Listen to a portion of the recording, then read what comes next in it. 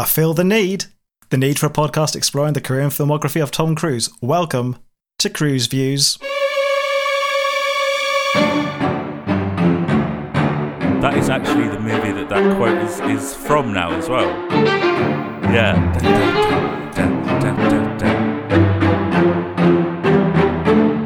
Hello and welcome to Cruise Views, a podcast in which we go through all of Tom Cruise's movies from Endless Love to Top Gun Maverick and beyond, potentially.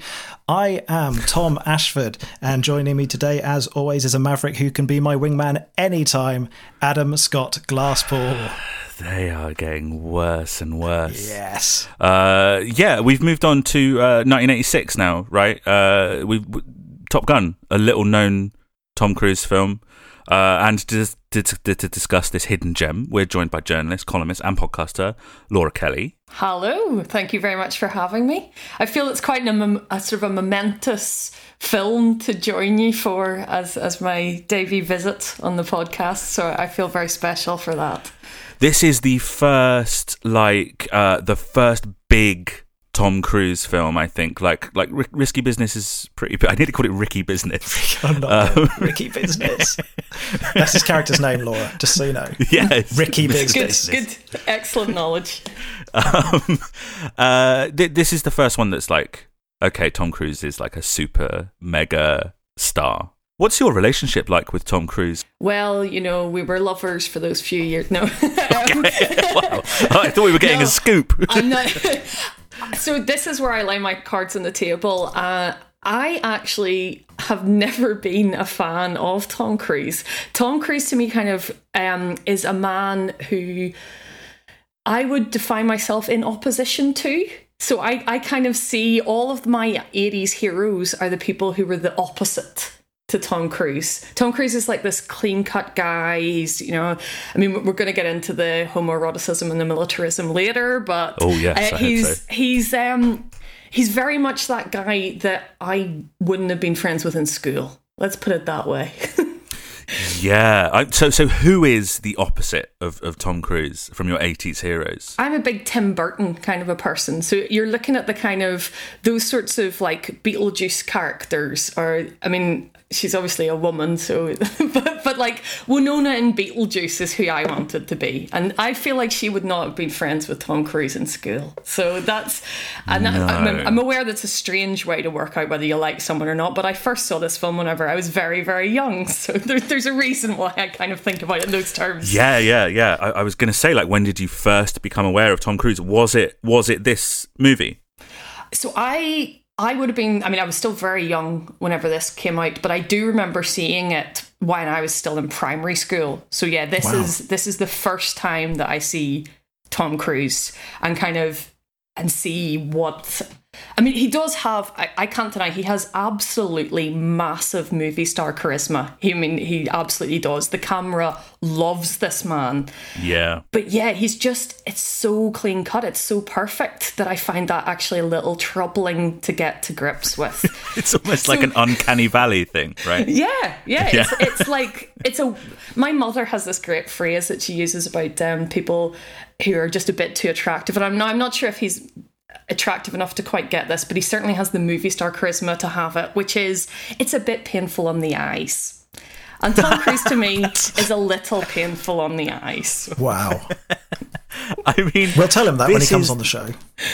Oh yeah, hopefully he should be any week now. He'll be on this show.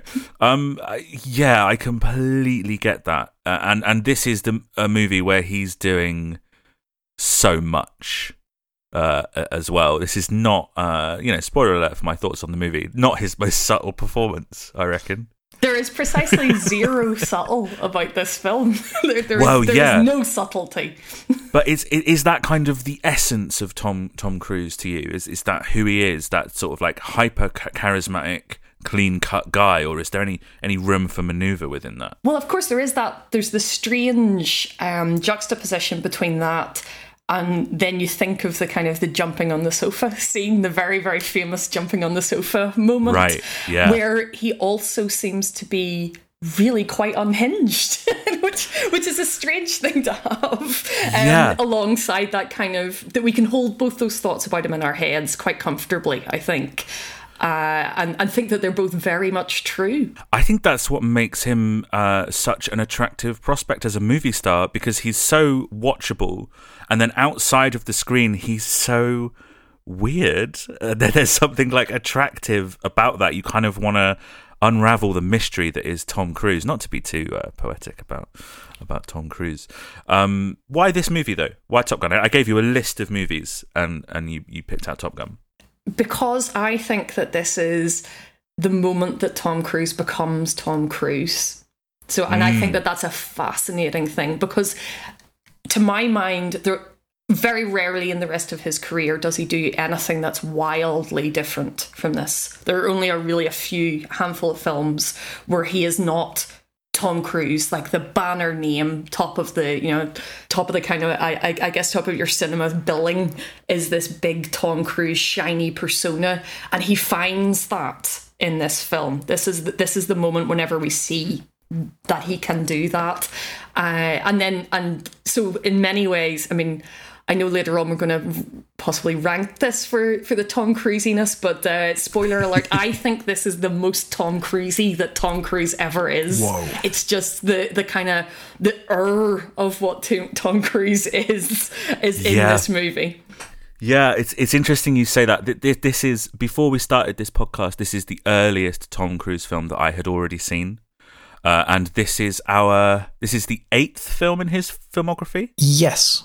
Right? Yes. So I was actually really surprised that all of the stuff before this, he is not the clean-cut, very shiny Tom Cruise. He has quite a lot of interesting range, especially in things like Risky Business. And, I mean, he's absolutely insane in Taps. Yeah. And he's very straightforward in things like Losing It, even though it's a terrible film. And then he hits Top Gun. And I've got it written down in my notes somewhere, but this is the first of the films where it's like the plot of the film is Tom Cruise is good at something, and then something happens where he can no longer do that thing, and then he has to get back to be able to do that thing, at which point he's very good at doing that thing. Yeah. Right? Like that's basically the next few Tom Cruise movies we've got, because we've got Colour of Money and we've got Days of Thunder and Cocktail. To a degree, we've got Rain Man and Cocktail coming up. Yeah, exactly. Yeah, but we're getting like way ahead of ourselves, because this film was released in 1986 on like May the 16th, so it was positioned as a blockbuster. It's weird stepping back in time and researching this stuff, because there's still like huge long gaps in release dates. So the UK gets it in October 1986, which you would never see now. Mm-hmm. It would be like the same day globally, just because of piracy and stuff. And it's directed by Tony Scott, the brother of the director of last week's film, Legend. Yeah. Tom did the double. He did both brothers. Incredible. I don't really know what my point is. Has anyone ever done that? Well, Adam, do you worked with a film director and then worked with their film directing brother? Well, do you think that Tony Scott saw Tom Cruise's performance in Legend and went, no? Ridley, could you give me Cruise's number? Because no, I absolutely don't think that's what happened. Can you give me Tom Cruise's number so I can block it? I think it's probably where that conversation went. Yeah. Yeah. Tony Scott had only directed like one movie before this, The Hunger. Have either of you seen The Hunger? No. The Hunger I have a bit of time for.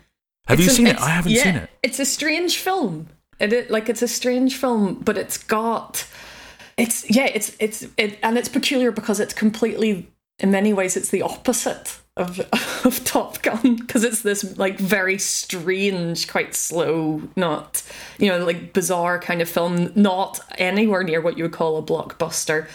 I mean, I guess the only things that pull them together are the beauty of them, like the absolute perfection of the look of it. Yeah, and it just the colours and everything like that. You can see that influence running through them, but otherwise you'd be hard pushed to guess it was the same director, I think.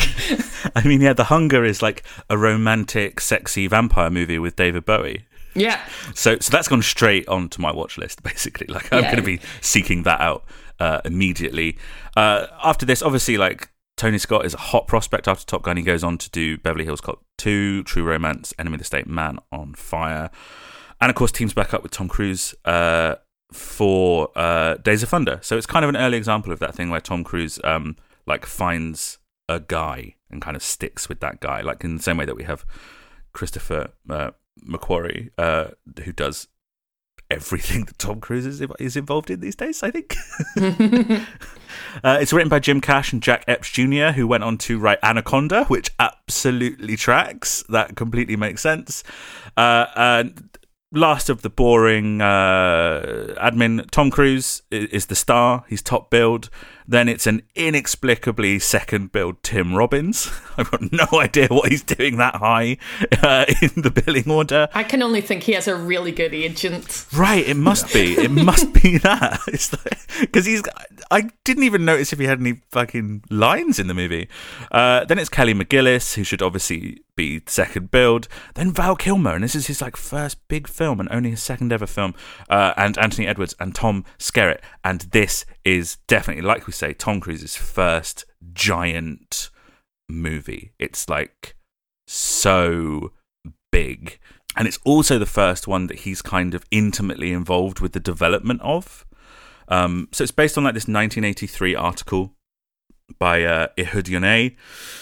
Details the life of fighter pilots. It was picked up by producer Jerry Bruckheimer and Don Simpson. It was turned down by a bunch of writers, but Cash and Epps took it. They did loads of training. Sounds quite fun to have been a writer on this movie. It's interesting you were talking about how you were kind of into the opposite of the Tom Cruises of the world, because originally this was offered to Matthew Modine, who I would count as one of the opposites of Tom Cruise. Modine turned it down because of the pro-military vibe, which was kind of against his politics, and he of course then went on to star in Full Metal Jacket, which is a film that's very critical of the military. Jerry Bruckheimer had to do a little bit of convincing to get Tom Cruise to sign on to the film. So part of that was they took Tom up in an F-14 and they do 5Gs and barrel rolls and everything, and Tom Cruise ends up throwing up on the plane, and he's landing and he's heaving, and he immediately runs to a phone and says, I'm doing the movie, I love it, this is great. So I read as well that he showed up with the long hair that he had from the previous movie, from Legend. Oh. So this is what I read, that he had showed up with the long hair, and so the pilots who were bringing him up basically said, we're going to show this hippie what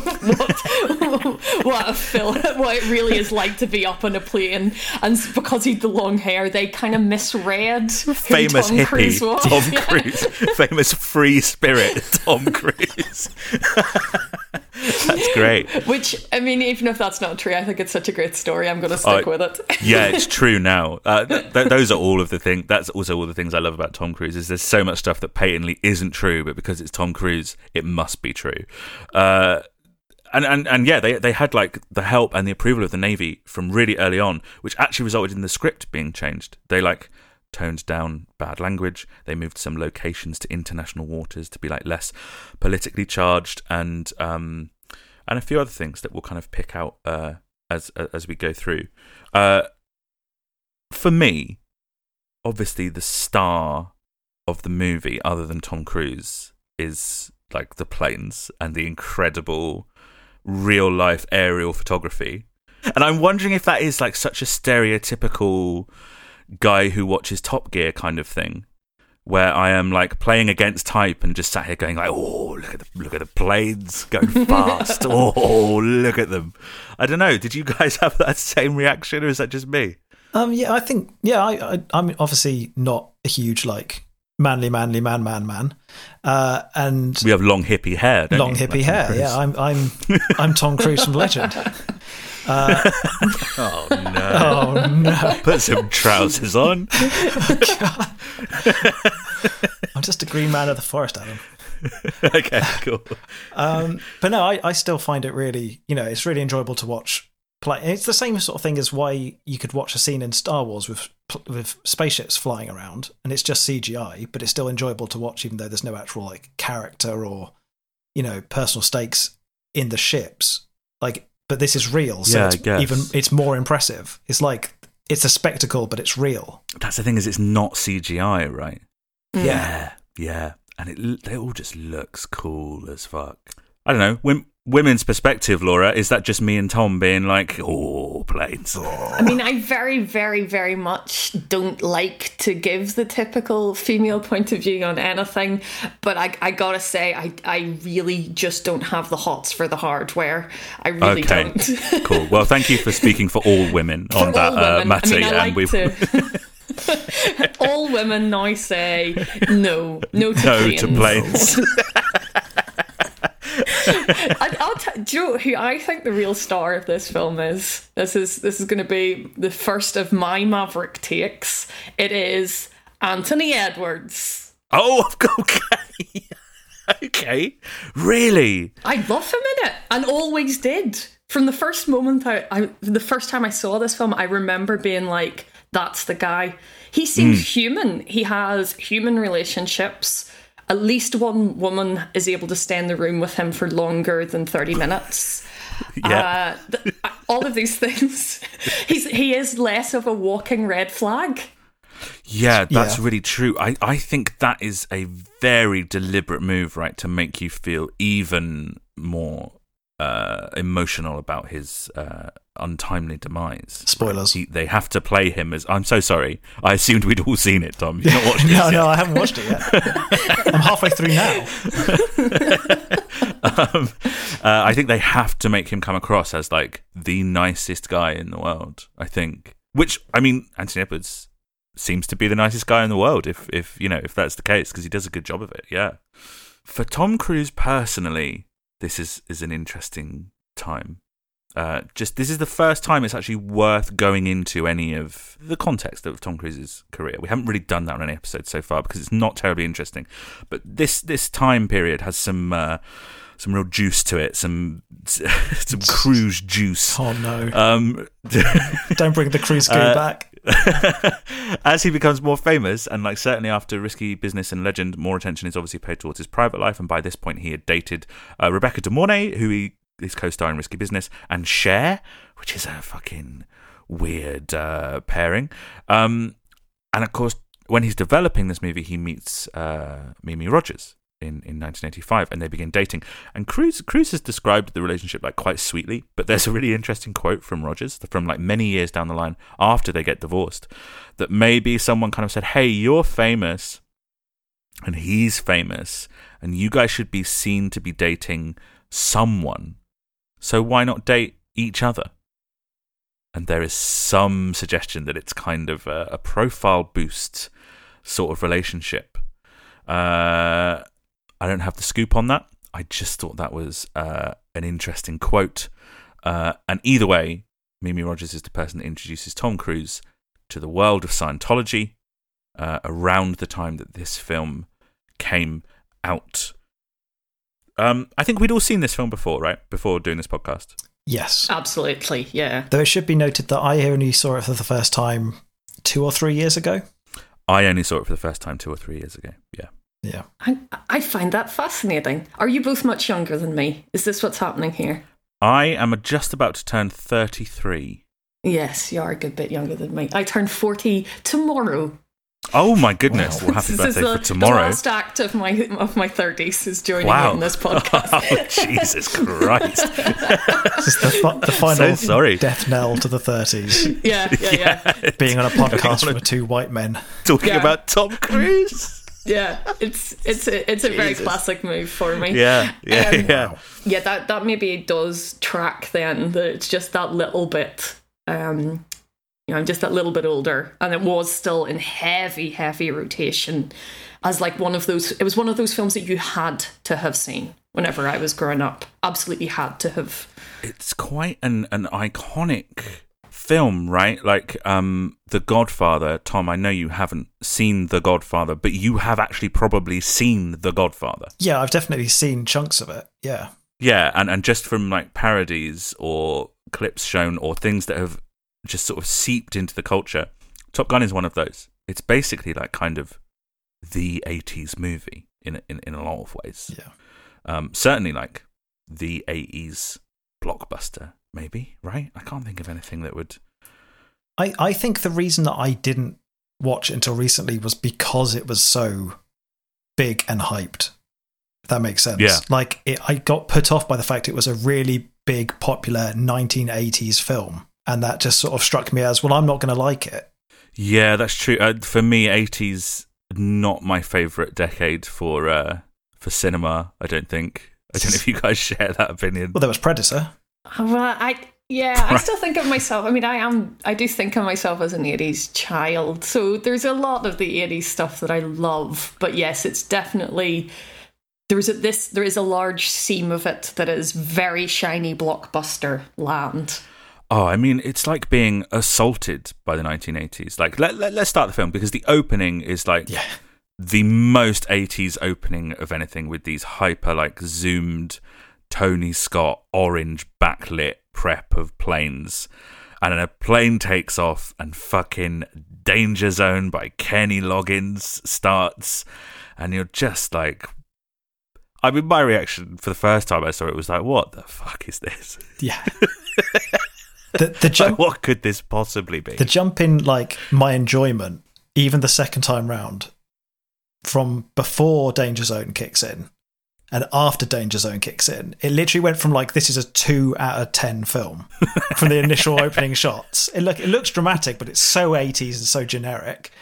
And then as soon as Danger Zone kicks in and all the planes start taking off and landing, it was like, okay, this is 10 out of 10 now. Well, it's because it signifies what, Tom?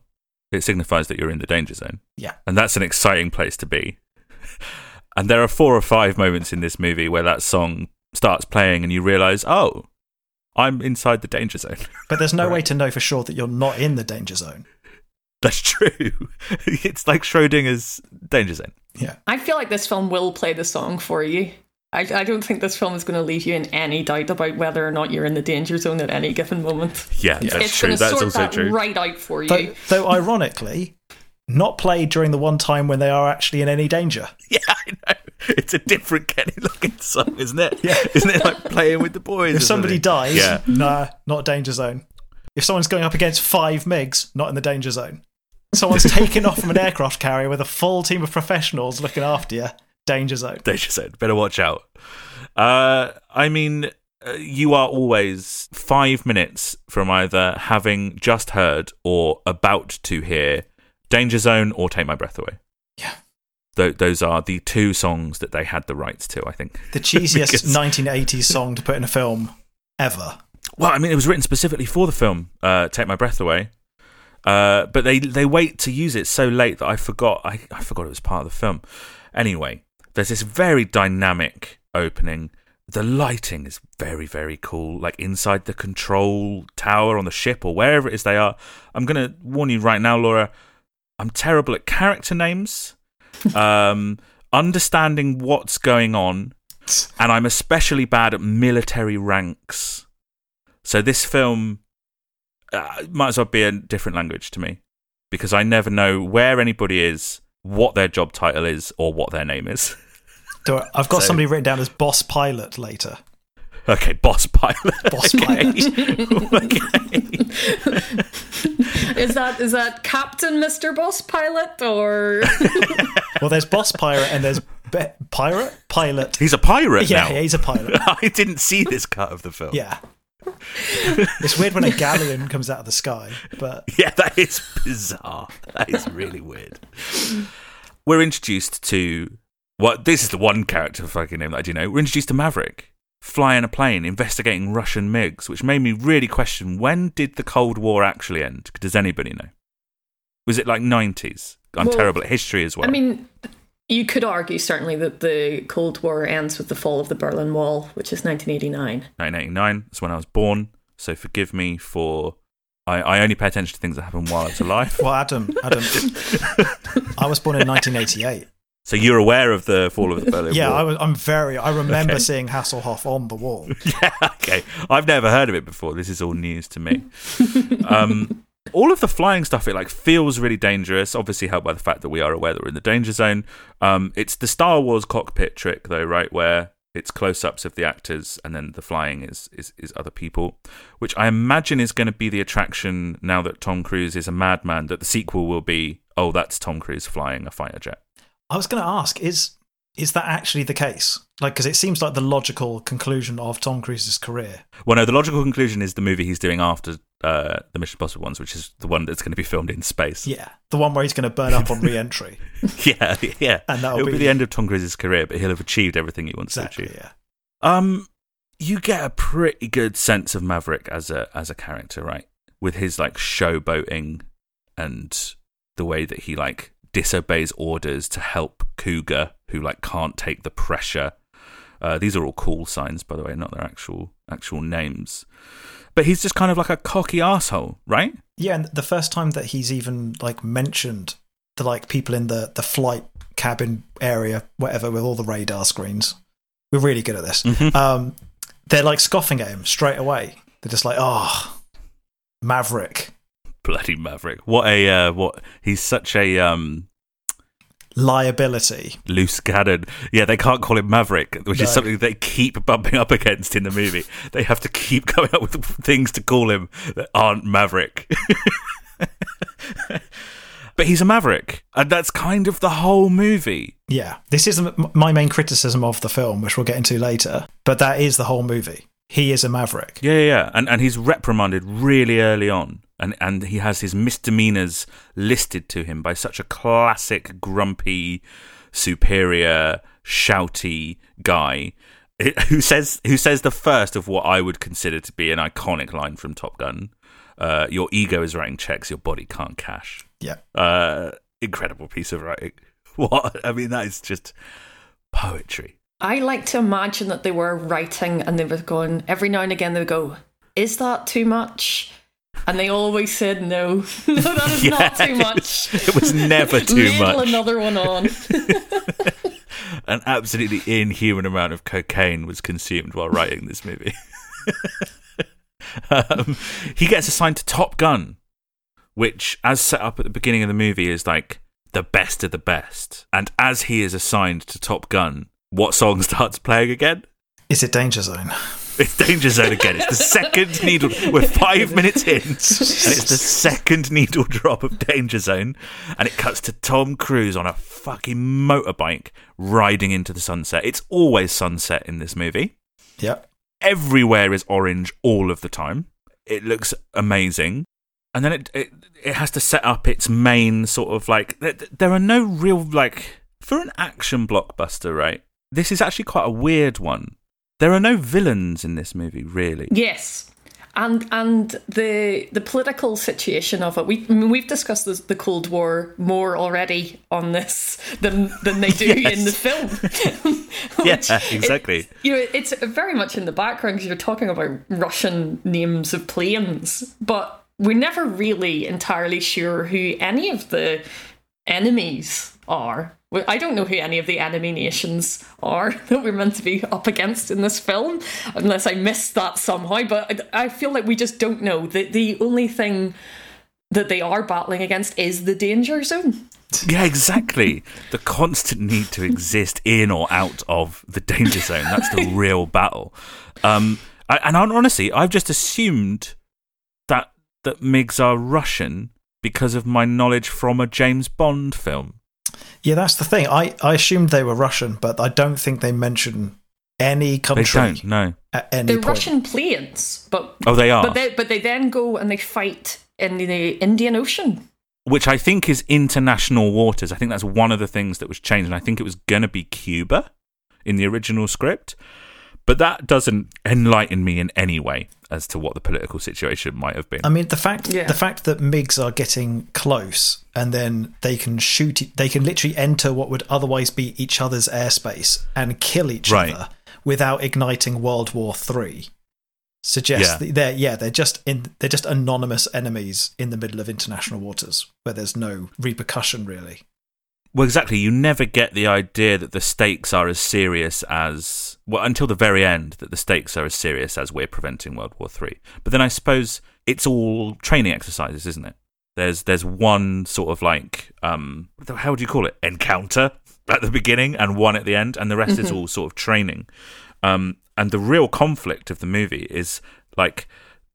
Tom Cruise and his own ego, I guess, or Maverick and Iceman.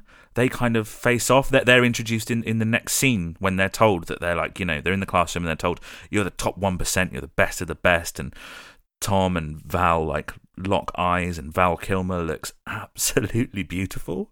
Like, what incredible looking man. And the look between them is like so smouldering, and introduces the idea that the best of the best of the best of the best has their name engraved on this plaque thing, top of the class or whatever. And Tom is just so arrogant and smirking and confident, and that's carried through into they go to a bar, which Maverick describes as a target-rich environment, which is one of the grossest things I've ever heard in my life. For the benefit of the listeners, I have just been sick into my sick bag that I brought with me for the specific moment when we were going to have to talk about that. Also, when I find this scene one of the most troubling scenes in the whole film. They walk in, and it's such a generic bunch of women in that bar. Yeah. Like, these women could not be less characterful. They really are portrayed, that plus the target-rich environment. They really are portrayed as kind of the gazelle of the David Attenborough documentary. They're not the real characters of this. They're merely background / meat for later, and it's so unpleasant. It's horrible. This film barely has one female character. Yeah, who is treated quite poorly in the standards of screenwriting. Yeah, I think. And like, obviously Val Kilmer was introduced as Iceman, which is just the best name. Everyone keeps talking about their dicks. There's like charged banter between Maverick and Iceman, which I think, like, it really does seem like they're going to kiss. It really does. And I know that lots has been said about the kind of homoeroticism of this film, but I really wanted to see Maverick and Iceman like end up together, I think. Is that your fanfic version of this? Yeah, my Top Gun /fic. Yeah. Yeah. But instead they double down on being gross, and Maverick and Goose, who is his rear pilot, at the risk of having a euphemism as what I call it, they make a bet about who can have sex with someone that night. And Maverick's go-to is to do karaoke at Kelly McGillis. With no backing track. I know, incredible. A cappella karaoke, which... Except for the fact, obviously, that she ends up with about 10 guys surrounding her, shouting at her face. Well, Adam, I don't know about like the last time that you went to a bar with, the pandemic and everything, but I took 9 of my mates. Yeah, you took 9 of your mates, and when you randomly started singing loudly in a woman's face, all of us just joined in. Instead of looking at you like, what the fuck is Adam doing? We all joined in with the song that we just knew. And that's why you can be my wingman anytime. Yeah, because we hunt in packs. Yeah. Oh my God. Yeah, that's and awful. It's so frightening. So the thing about this that exactly tracks on to me is it is exactly the same as whenever you see those giant proposal videos that men do sometimes, and to me, that is just watching abuse. Yeah, someone being embarrassed into agreeing to something. Yeah. Yeah, and also just that kind of, it's like this guy is going to be a problem with coercive control somewhere down the line. Just run. Like, it's just a horrific thing to do. That's to make someone do that, not because of fellow feeling or finding you interesting or charming or even nice to look at, just being so embarrassed by the moment that they have to speak to you. It's quite uncomfortable to watch this whole section. Actually, it's made worse by the fact that I thought they were going to do something interesting with it, because his charm kind of doesn't work, and he's giving her what I would consider to be the perception of the full Cruise, the big smile with the central tooth and the kind of maniacal laughing and the suaveness of it all. She actually walks off. She's like, okay, I get what this is, and I'm not into it, and walks away and goes to the ladies' room, and he follows her. Yeah. That's fine. There is into the ladies' room. No repercussion to that whatsoever. He's rewarded for it. Yeah. That is like the start of their relationship. He's perseverant, isn't he? He's I fucking think that creepy. we're supposed to, yeah, yes he is. I think we're supposed to believe that she is so incredibly turned on by the idea that he has been up against a particular sort of plane, that is the moment that she's like, well, this is the man for me. And I'm just not convinced that is quite the pickup line that this film thinks it is. I'm going to go right on a limb there and say that I'm not sure that would be in my top million pickup lines. This film seems to, in general, think it's much cooler than it actually is. How did this play in the 80s though? Like, or even in the 90s? Do we think that this played well? Do you think people watched Maverick follow a woman into the ladies' bathroom and went, that seems normal? I bet they did. I'm going to say that my memory of this was that I was an odd child for not enjoying his strange amorous overtures towards her. Like it was up there. So this film, Grease and Dirty Dancing, were kind of a weird, unholy trinity that was much beloved by primary school children, Sure. / early secondary school, probably primary school still, and we're all thought of as being these big romance films. But I mean, I don't think any of them are. I think they're all quite unpleasant in terms of their learning on what romance was. But I don't think that people were very good about what romance was in the 1980s. I think that's, it was not a very enlightened time.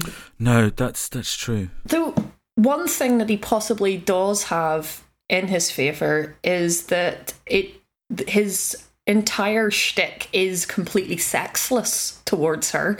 So I don't feel that she is sexually at risk from him at any moment. Not that that's particularly great, but he does not seem to be like find her attractive. I buy that he fancies the planes. I buy even maybe that I definitely buy that he fancies Val Kilmer. And I buy his relationship, his deep and loving relationship with Goose.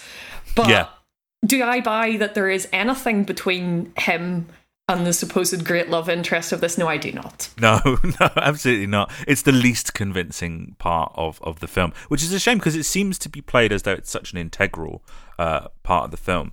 I will say that, like I said, all of this charm offensive that Tom Cruise has in this scene is what used to be my perception of the full Cruise, because having seen the movies before this, and Tom, you alluded to a scene in All the Right Moves, that scene is dealt with way more subtlety than this one. And it is dealt with. You don't feel positively about Tom Cruise's character as a result of that film, and that film is a sad, downtrodden film, and Tom Cruise plays it really well. And it made me realise, having gone through those and watching this for the second time now, this is a performance. It is the full Cruise, and it is kind of, like you said, Laura, like a mood it's the Cruise mood that he chooses for the next few films and potentially the next decade before he starts then again branching out into playing like, have you seen Magnolia? Yeah. So his performance in that is incredible, it's bizarre. But and then he starts playing like, deranged is a word that comes to mind. Yes. But he's absolutely perfect for that like deranged character. And then he starts playing like Nazis, and he starts playing villains in Collateral and stuff. So yeah, although it's the mood that he sits in for a decade or so, I became far more aware around this time that it is a performance, and I think a lot of people assume that this version of Cruise is the real life version of Cruise because it's also who he is on chat shows. Mm-hmm. If you watch him on David Letterman, Conan O'Brien, he is this insanely like charming, wide grin, laughing all the time kind of person. And I would consider myself a Tom Cruise fan, not because I necessarily like him, but because I find him very interesting. I like studying Tom Cruise, and I'm starting to sound like a serial killer, so we're going to move on. I think also that the big secret things that he does that are obviously meant to be leaked. So the flying people, the cakes, the buying everybody, going into a restaurant and paying for everyone's bill. The guy the time that he bought the 2 curries to see him. The eating 2 curries in one sitting, yes. The legendary 2-ticker Tom story. Yeah. But all of these things, I get the sense, are, as exactly as you say, part of the performance of what it is to be Tom Cruise. And they all fit within this maverick guy. Yeah. Whether they're slightly, a silly version of it, which is the curry story, which is why it's my favorite ever Tom Cruise story. I think it's brilliant, but it still fits within that same kind of wheelhouse of just like, he's passionate and he's a little crazy, but it's always with this kindness at the heart of it, and it's very, very, very much Maverick is the guy that he decided, this is the most sellable version of myself. That's such a good take, and it comes through in this whole, basically there's this whole secondary narrative to any Tom Cruise film that's come out in the last 15 years, which is that he is doing his own stunts for them. So a lot of people will go to see the new Mission Impossible because they want to see what the next mad thing Tom Cruise is going to do, which plays into this persona that he's this mad person, but it comes from a place that he just loves movies, right? And he loves being in movies, and it comes across as very earnest, but like you say, it's kind of a performance. It's and all of the stuff that the cake stuff that is secret but leaked, and then all the stuff that comes out that is definitely secret, like Scientology auditioning women to date him, and the times that he has potentially kind of abused his power. Those are very definitely secret, very definitely leaked, and not at all in keeping with the Maverick persona that he kind of continues on with. Complex guy, weird guy. We're going to get doxxed by Scientology, mate. There's no 2 ways about it. We need to put this behind a paywall as quickly as possible. No one's paying for this, Adam. That's true. Yeah, that's true.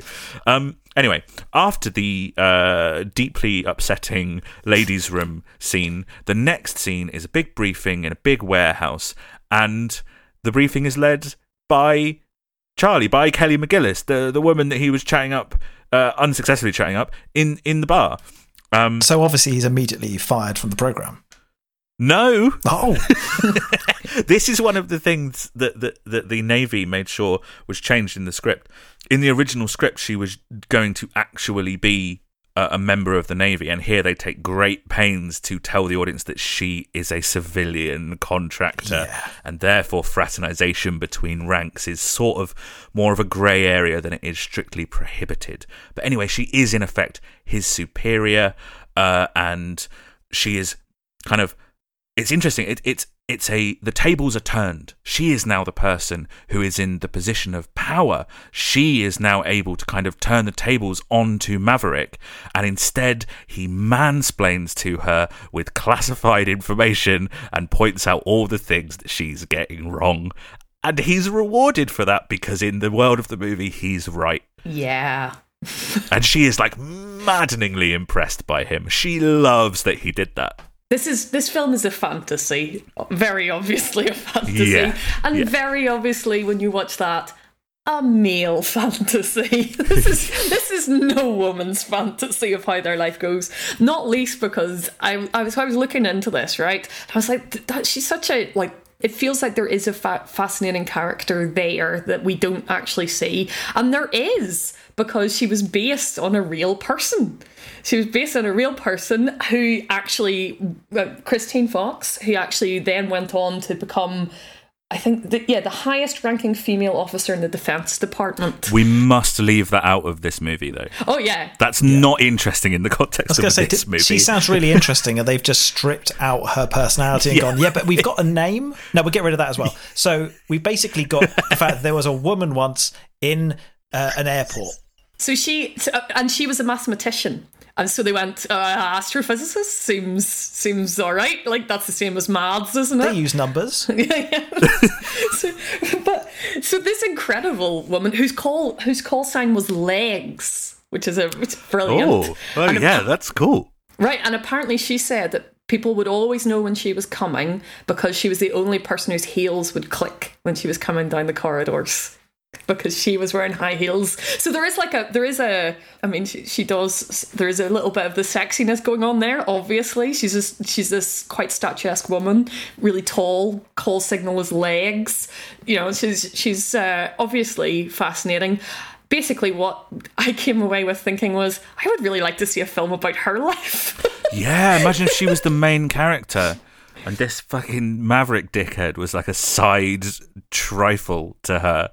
The even worse thing for me personally is that all of this stuff that we've gone over so far, and it continues for the rest of the movie, it does not make me dislike the movie. Why? Why do I still like this movie? This is I'm gonna float a theory at you, and you can tell me if it's wildly offensive. Okay, cool. I'm up for this. So people say about Boris Johnson that the faults let's are baked stop. in. Right, you've got to know that Adam is a massive Tory. Yeah. He's a Tory donor. So this is just so offensive that I'm slagging off Boris Johnson. I don't know where this is going at all. That was the way round. I knew that was the way round. But stick with me. It's an analogy rather than an insult in that way.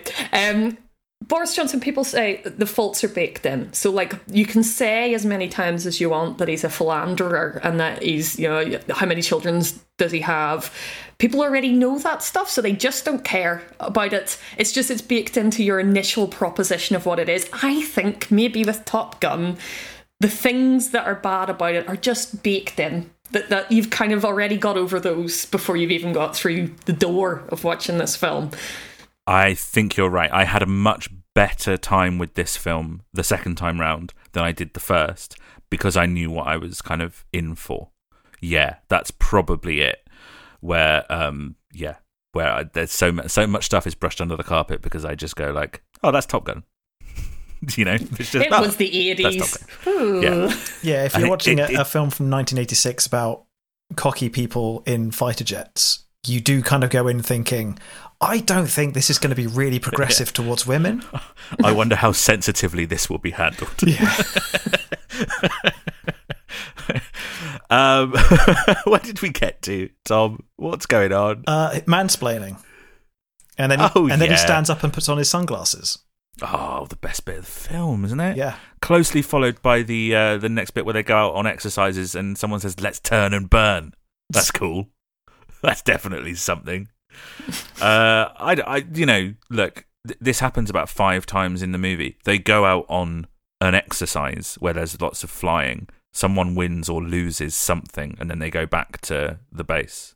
We're kind of setting up like this rolling structure of the movie. They win, and they buzz the tower.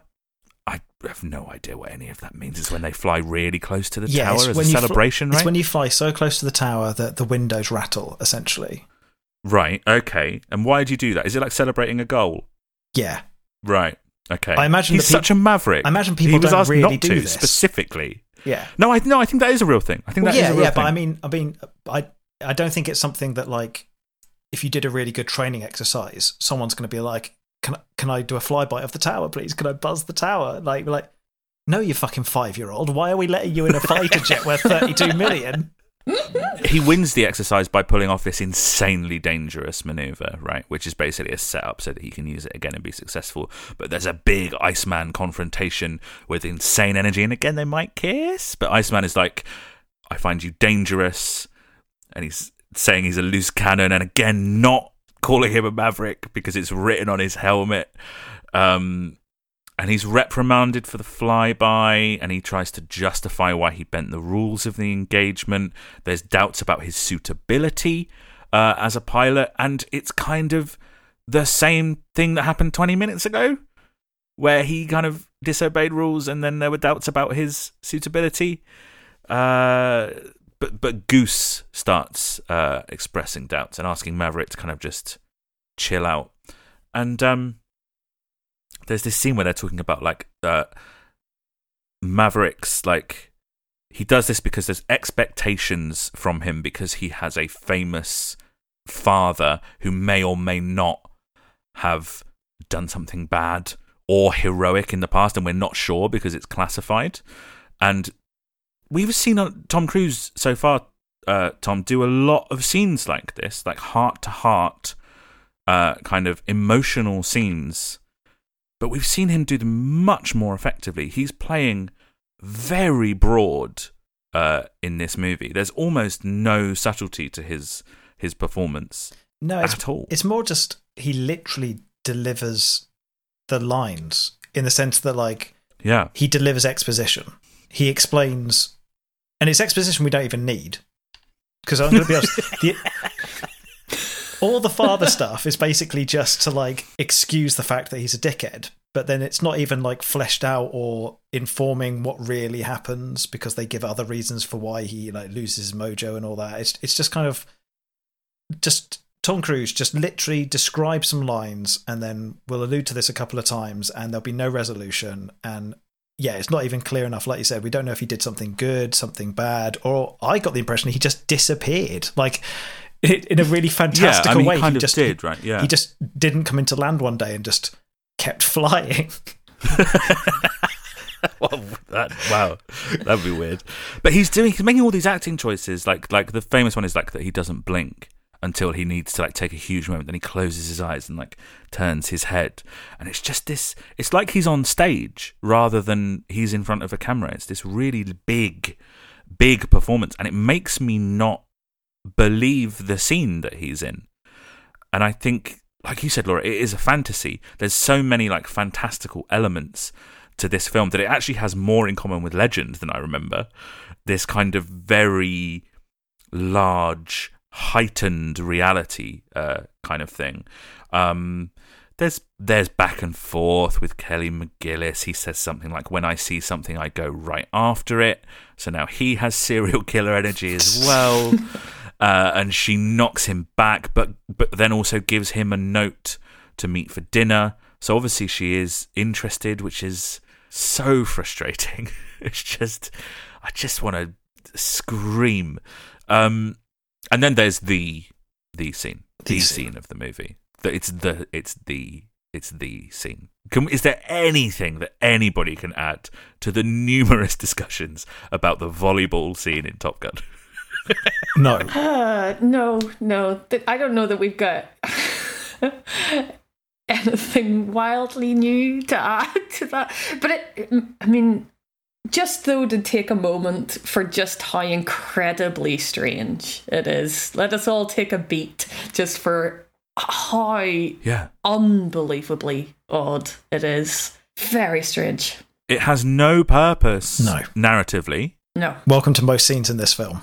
Yeah. It's not necessarily a tonal section of the film. It doesn't really add anything to the tone of the movie. It's quite gay.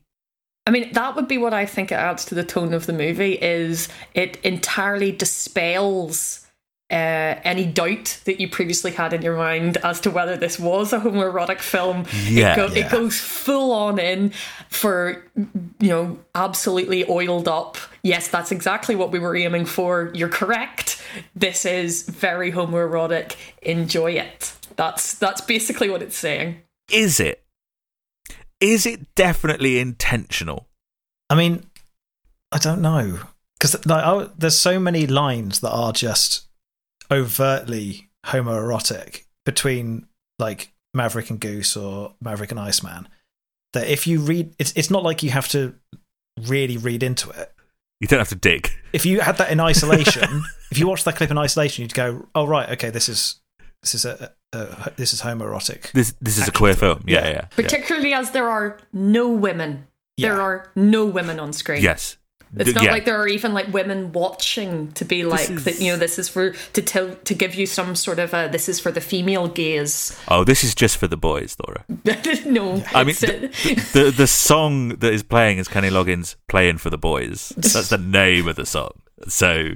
It's like having Maverick on your helmet, right? Yeah, it's exactly. Like, this is what we're doing. It's very on the nose. Can I point out that some of the guys playing volleyball are like wearing shorts and stuff, Yeah. Tom Cruise is wearing jeans.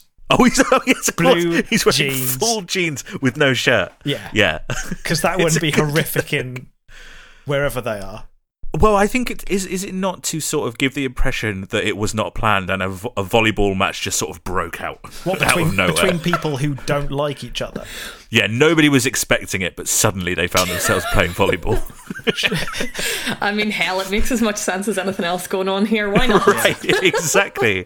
There's so much focus on like the bodies and the close contact and the hugging. It's a mesmerising scene. And men with abnormally thick moustaches for their age, like sort of scowling at a slightly side angle, like they're about to throw a ball. It's pure cinema. Yeah. So the only scenes that I can think of in modern cinema that remind me of this are the likes of Brad Pitt playing, wasn't it Achilles that he played? It's like those swords and sandals type epics that's the only other time. And actually, when I was watching it, I was rewatching it for this, I thought more and more about those because it is that homoeroticism plus militarism plus a kind of real worship of the male physical form in a very greased up way. And for the first time, that connection just clicked in my head, and I was like, oh my goodness, this is basically just a Greek epic. But to the soundtrack of Kenny Loggins. Yeah, it kind of is. It's like a Greek tragedy, but that takes place in the danger zone. Yeah, that's an incredible line to draw. Just one in the long pantheon of greasy men movies, I guess. It's a very important genre. It's not even as if anybody fucking wins the volleyball match because they leave it at a draw because he's got to go and visit Charlie. And we're 40 minutes in, and this is the first time that the Berlin song, Take My Breath Away, plays. It's written especially for the movie. It's a great song, I think. It was written by Giorgio Moroder, which is slightly interesting. They have dinner. Tom is reminiscing about Otis Redding and his mother, and it's so broad. It's like a GCSE performance of someone like trying to adapt Tennessee Williams into so that 15-year-olds can perform it. Off the back of Legend as well, which is another kind of quite broad performance. We learn that his father's potential mistake is classified. He rides off on his motorcycle into the sunset while Take My Breath Away plays, and it's moments like that just kind of, it makes me forget anything else about the movie. There's these really pure moments that is, Take My Breath Away is playing. Tom Cruise has aviators and a leather jacket on. He's riding a motorcycle into the sunset, and you're just like, yeah, actually, this is one of the best movies of all time. You're just like, yeah, okay, fair enough. Because it just like looks, I don't know how to sum that up. Do you guys do you get what I'm getting at a little bit? Yeah, I mean, it is absolutely one of the most glossy looking films that you can imagine. I mean, obviously, not the first person to draw the connection between it and advertising, given what Scott came to, right? From it. It's part of that British invasion of all of the directors who'd come from advertising, and it looks like an ad, and it brings the very best of what those huge budgets in advertising could do at that time to make things look absolutely as glossy, as perfect, as covetable as they possibly can be. 100%. You can see the influence of this on people like Michael Bay in like the early 90s. There's like a direct line that you can draw precisely between those two things. Yeah. And another person that started obviously with like, didn't Michael Bay direct the Got Milk advert? That's like one of his most famous things, right? Yeah. I don't know, it's just like, and the thing is, if I describe it to people and I say it's Tom Cruise on a motorcycle with aviators and leather jacket and he's riding off into the sunset while Take My Breath Away plays, that is objectively shite. That is objectively one of the lamest vibes anyone has ever talked about. But in the movie, again, you're just like, yeah. Yeah, it's really getting me. It's really getting me. He leaves her place and he says, when he turns up, he goes, I want to have a shower. And she's like, no, I'm hungry. It's like, yeah, fair enough. And then he leaves, says, I'm going to go have a shower. Mm-hmm. And then the next shot is him in the base with a towel around his shoulders, entering an elevator with Charlotte. She's all like, looks like you need another shower. And I was like, I don't know if he's gone back, and this is 5 minutes later, and they've both just not have had a shower. Yeah. And like, has he turned up? Has he gone back, had a shower, and is now in an elevator with Charlotte, who's in the evening? Or is it just such a weird transition that the next shot has to be Tom Cruise having had a workout, now needing a shower, looking like he's just had a shower the next day? Okay, it wasn't just me that got confused with like time and place in this movie. I would not be able to tell you if this movie takes place over a year or a week. Like who storyboarded this? I don't. Well, interestingly, that elevator scene was a late addition. It was part of some reshoots, which you can tell because she has to have her hair up in a hat because she was filming something else at the time and had brown hair. Right. So they had to like hide that for the movie. I don't know why they added that scene. Because they talk about like professional boundaries and like we can't do this, and the rest of the film is them fucking doing it anyway. I don't know what it adds. It doesn't add anything other than the fact that they're obsessed with the need to shower. Also, what a weird thing to do, to turn up to someone's house who you've never met and go, I need a shower. Yeah, that's the bit that I can't get over. I shower? You don't know this person. What was he going to have a shower in her house? Yeah. Did he think she would come in with him? I mean, oh no, everything about it. That's the other thing. When he's at her house at the end of the dinner and then goes, I'm going to go have a shower, it's delivered I so wasn't much like expecting him to leave. Yeah. The next shot is him on a motorbike driving away. I'm like, whoa. I think she expects to go in the shower with you. Like that's how this conversation's going. Maverick cannot read the room. That's what it is. He's got absolutely no idea what's going on at the time. Yeah. I'm going to go have a shower. I'll meet you in... Where's he gone? But that makes you think the first time with the shower thing, was he saying he was literally going to arrive after rushing out to get to her after leaving, Anthony Edwards, our favourite character, having not played the rest of the volleyball with him, to show up at her house, and then was he just going to straight away leave and go for a shower?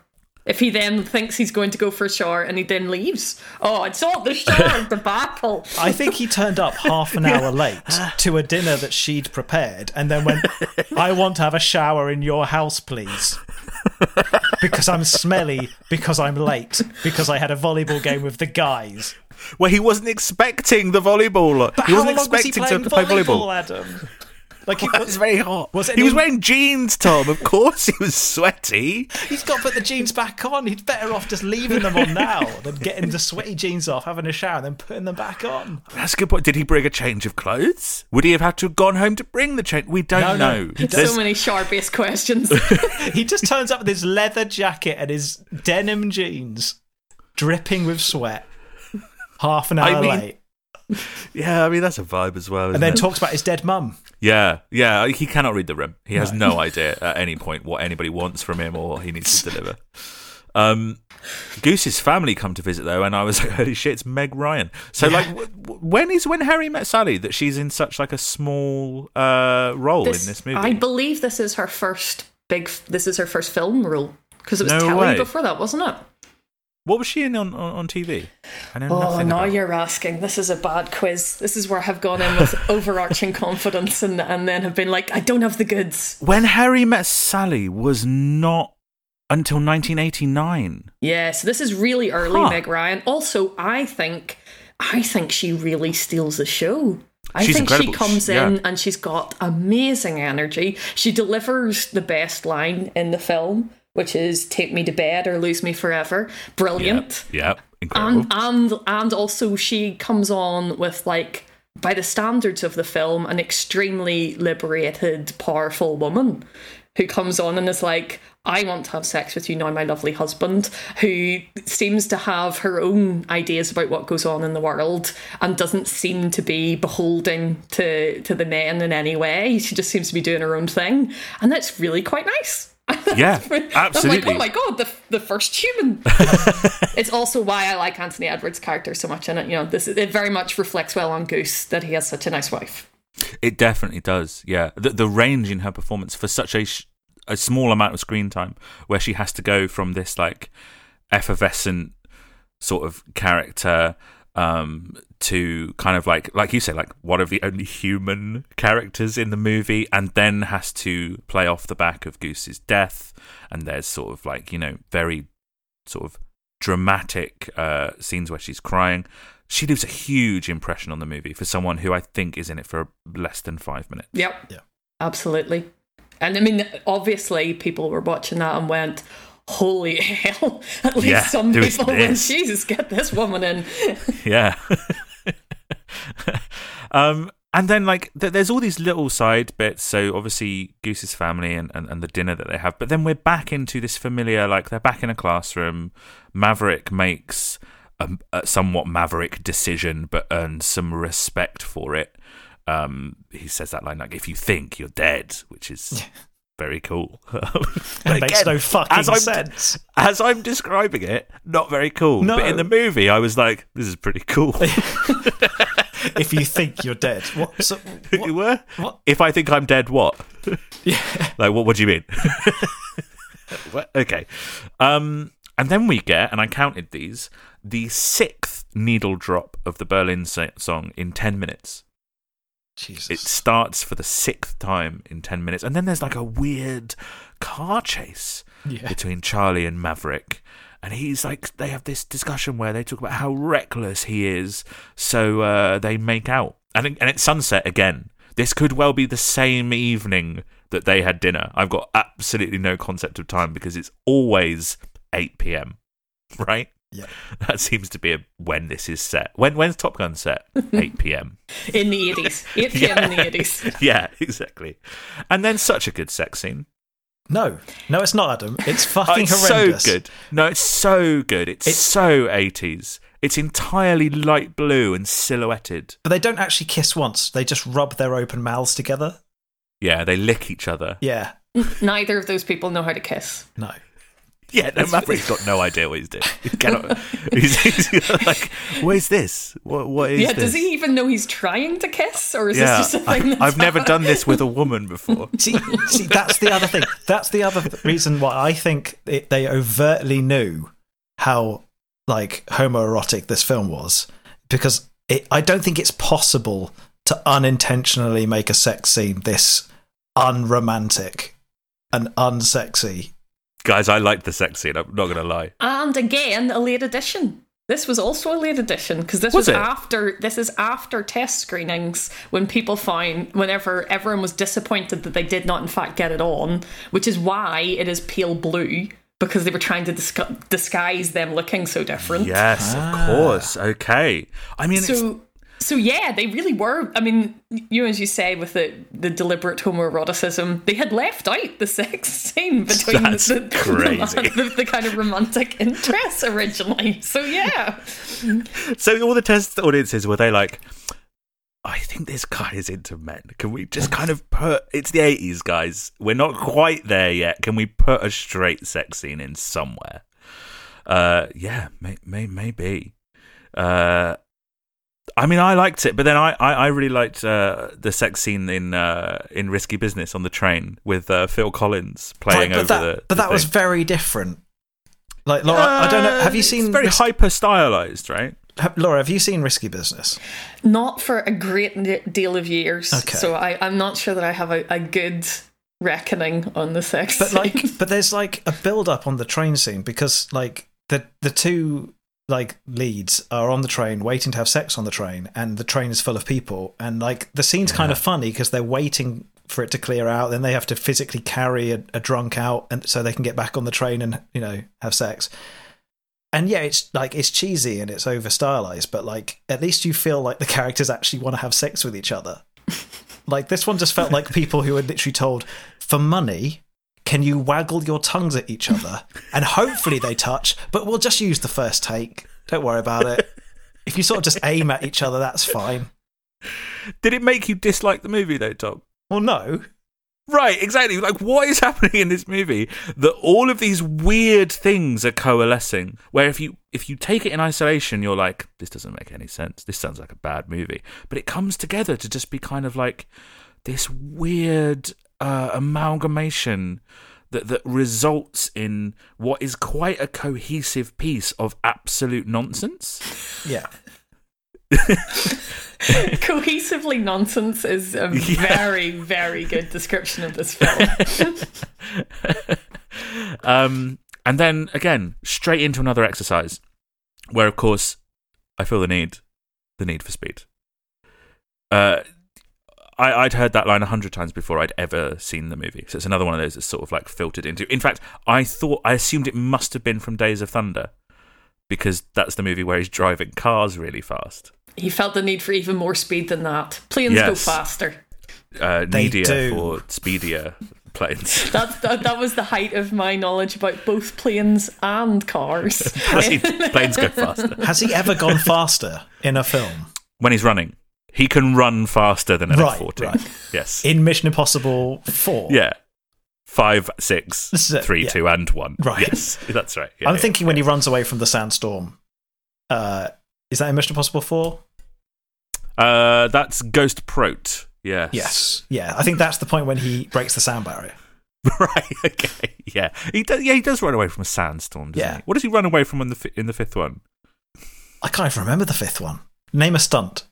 The fifth one is where he holds his breath for 6 minutes. What a mad person. There's another exercise, Maverick. It's really interesting, this one, actually, because in this one he disobeys orders, but it plays off, which is interesting, isn't it? It's a real change of pace for the movie. Never saw it coming. And, you know, in the shower, he's told it's the best flying that people have ever seen, but he shouldn't have left his wingman like that. Iceman again says he's like foolish and reckless, and it's just kind of the same conflict carried through the whole first hour of the movie, just with lots of different examples of ways that Maverick is a maverick. And then we get a side scene that isn't another exercise. It's them playing Great Balls of Fire on the piano, and Meg Ryan is being very human. That's quite like a nice sort of hangout scene. You definitely get a good impression of what Goose's family life is like, which is obviously important for what is kind of about to happen in the movie. It's basically revealed that Meg Ryan's character, whose name I cannot remember, Meg Ryan. Meg Ryan thinks the world of Maverick and encourages Charlotte to lock him down, basically, and, you know, commit to a full relationship. But like this romance subplot just kind of just feels disconnected from the rest of the of the film for me. And it feels like the film doesn't care about it. Yeah, exactly. It's doing like the most serviceable points of a narrative to just kind of get it done.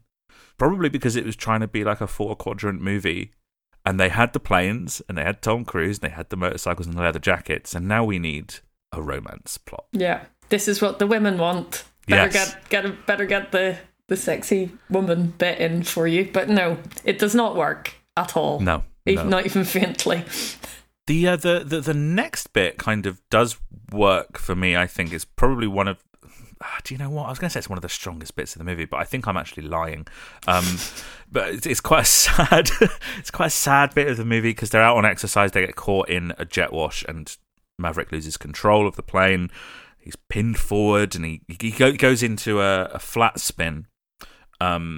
and he's pinned forward and he can't reach the ejection handle.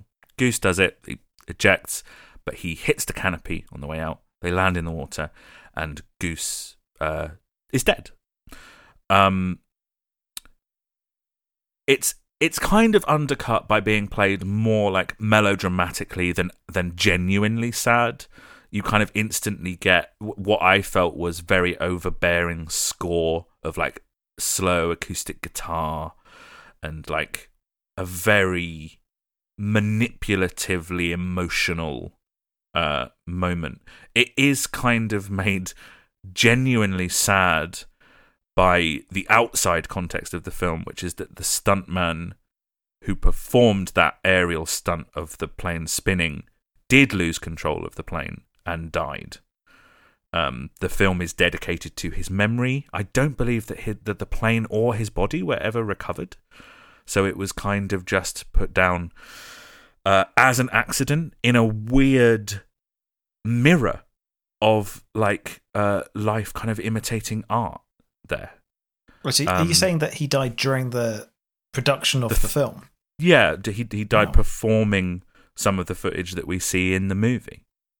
Yeah. His name's Art Skoll. And like I said, at the end of the credits, the movie is kind of dedicated to him. And obviously this is the impetus for the classic Tom Cruise narrative of now he's not going to be very good at the thing that he was good at because this terribly sad and disrupting thing has happened to him, and it is dealt with absolutely no respect or decency at all. His superior, obviously Maverick's blaming himself, and his superior is like, you've got to let him go. It's been like 5 minutes. I think it could be the next day that he's talking to him. So I think watching that scene, certainly how I read it was he was literally just out of the shower, as we know he loves to shower, and to me it played as though that was him finding out for certain that he was dead in that moment, and then within 2 beats the guy's like, gotta get over it, because he comes in and he says Goose is dead, and it's like, it and honestly Maverick says, to me I looked know. like a right? But that's like, to me, I read that as, I know because I held him in my arms and I could feel him slipping away, and like, so to be like, your best friend's dead, you better get over it. You've got to get over this, please. It happened more than an hour ago. Please get over this. You're going to ruin your life. Like, I can't imagine even the actual military being that insensitive, and not even necessarily because they're like, some sort of sensitive, like, oh, we've got to care about somebody's mental health and them getting over it. Is it more just like, this person isn't going to be performing at their best? Yeah, right. Like, give them a week. Give them a week off. That's the thing, though, is that like, it could have been a week, it could have been a month. I have no idea. The film does not tell me. It does not give me a clear idea of how much time has passed in between those two events at all. But I assumed that like minutes. Goose was dead instantly. Like it's not clear. The act of ejecting killed him straight away. He was dead before he hit the water. Yeah, otherwise you wouldn't include the shot of him kind of hitting the canopy, right? For a PG, it's quite an alarming scene. Actually, it took me by surprise slightly because there's no real violence in this film. No, it's a weirdly bloodless film for a film that later on does blow people up. Like, yeah, exactly. Not that they are in any way humans. That I think they're blowing up the planes. Like that's what we're led to believe. Like even the enemy fighters, like their helmets are like completely black tinted. They look like stormtrooper helmets, sort of. Yeah, like exactly. Faceless. Yeah, exactly. You could just about see like the glint of eyes behind it, and that's it. That is kind of typical of Tom Cruise, though. Like, this is an action film. Legend has a bit of action in it. So far, though, we haven't really seen Tom Cruise, who is perhaps most widely known, especially these days, as an action star. He's not even really thrown a punch in his career so far. No, I think he throws a punch in All the Right Moves, and it doesn't go well. Yeah, exactly. Yeah, but he's not like an action star who's like getting into a lot of action scenes or anything, is he? You know, No. he seems at this point in his career to be very careful to not become typecast as an action actor in the same way that I suppose you'd think that, like, maybe. I mean, Arnold Schwarzenegger's a bad comparison because they're two very different personalities. But you know, something like Mel Gibson, who got pigeonholed into the lethal weapon of it all. You know, he seemed to be consciously taking a very different route to that. It's gonna seem like I'm going through this stuff really quickly. Maverick clears out Goose's room and takes stuff to his wife, played by Meg Ryan. The incident is declared an accident. Maverick is cleared of any wrongdoing. He's immediately back to flying, but he's lost his confidence and he chokes. Maverick quits. Charlotte goes to talk to him in a bar to try and, like, talk him down. Her tactic is to belittle him into it, which, to be fair, is about as aggressive as he is. He goes to see his superior at their home, who reveals that he personally flew with Maverick's father and reveals the classified sort of heroic move that he pulled. And Maverick is given the choice to quit or graduate. Charlie has left town for a new job. It's still sunset. He shows up very late to graduation and congratulates Iceman on his name being engraved, so that means he's top of the class. Some of them are then given a mission on a crisis situation, including Iceman and Maverick. And if I have gone through that quickly, it's because all of that happens in the space of 18 minutes. Yeah. It starts at 1 hour and 5 minutes and ends 18 minutes later, which to me feels like it should have been the core of the movie, not like quite a late beginning of the third act kind of thing. Yeah, and there's a really weird, like, order as well, because we were just talking about the fact that Viper, which is the big boss pilot, best boss pilot. Big best boss pilot. Comes in and says, you got to let him go to Maverick. And then you got to let him go. Wait, is that Viper? That's Viper.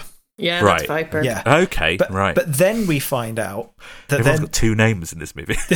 But then we see Maverick being cleared of fault by, like, a mini tribunal.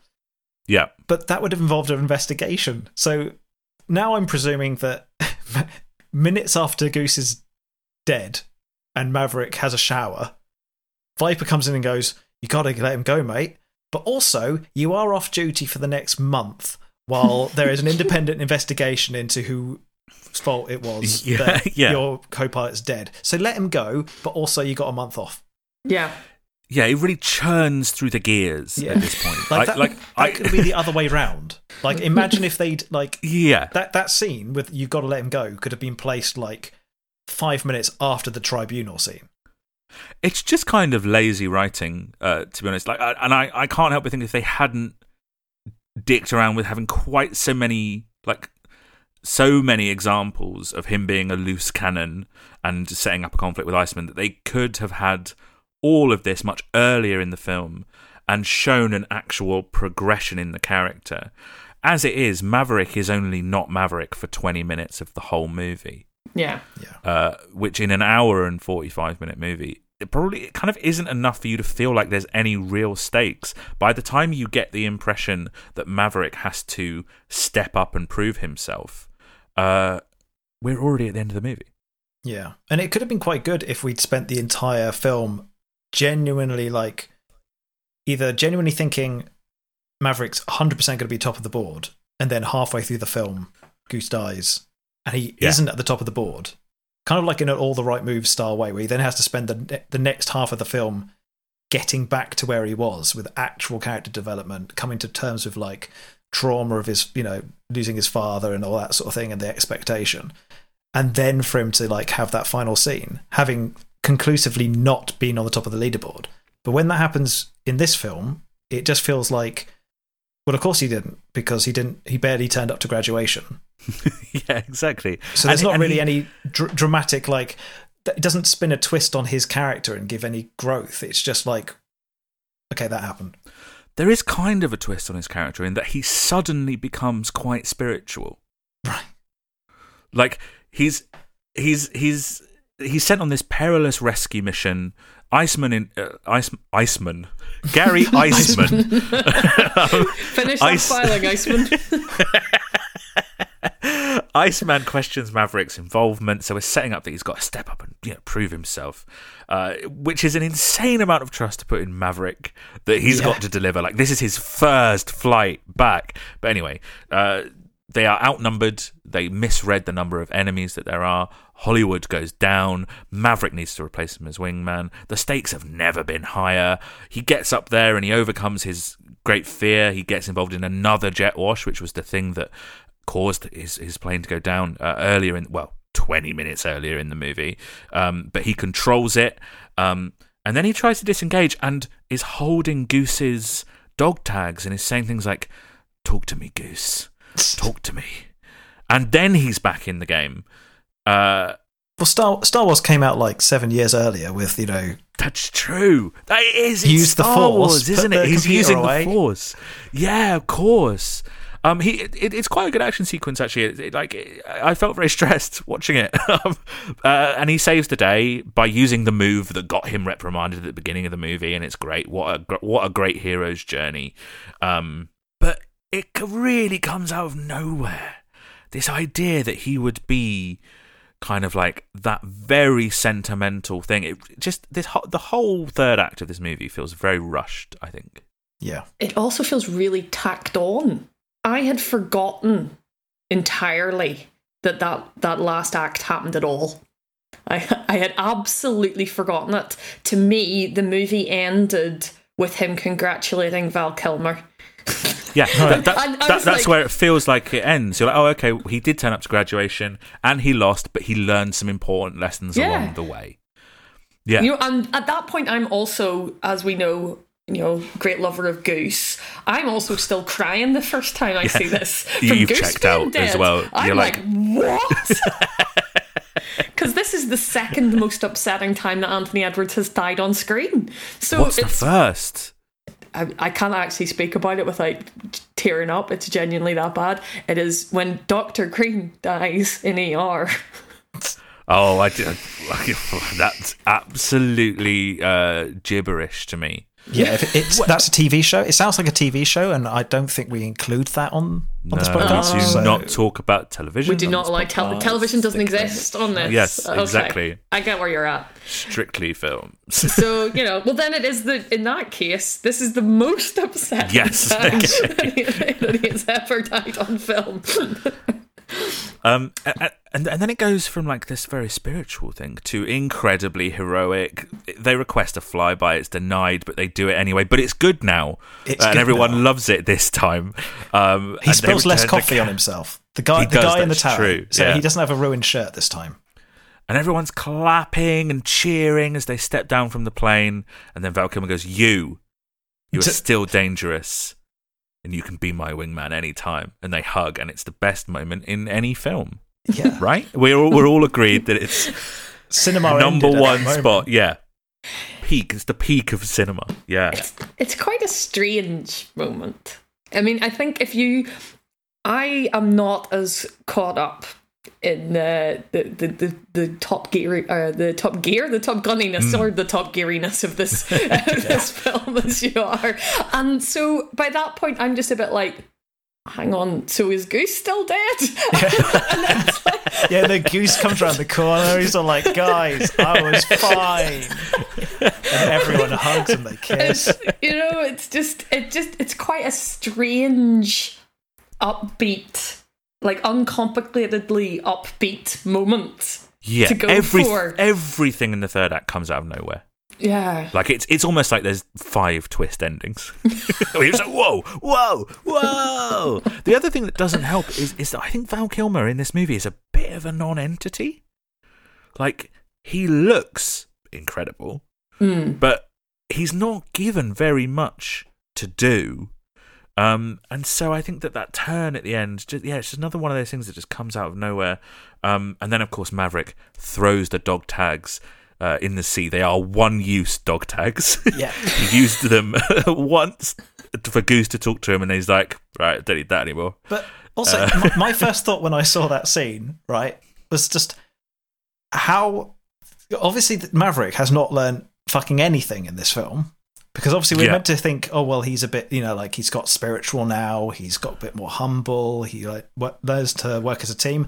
Doesn't think of his dead best mate's wife when he throws the dog tags into an ocean. Just immediately goes, well, I don't need this shit anymore. Goodbye, Goose. So no one does. Yeah. Thought the wife will be mourning her husband for the next 50 years of her life. What an insane character. Not the son he was singing along with in the piano only hours earlier at 8 p.m.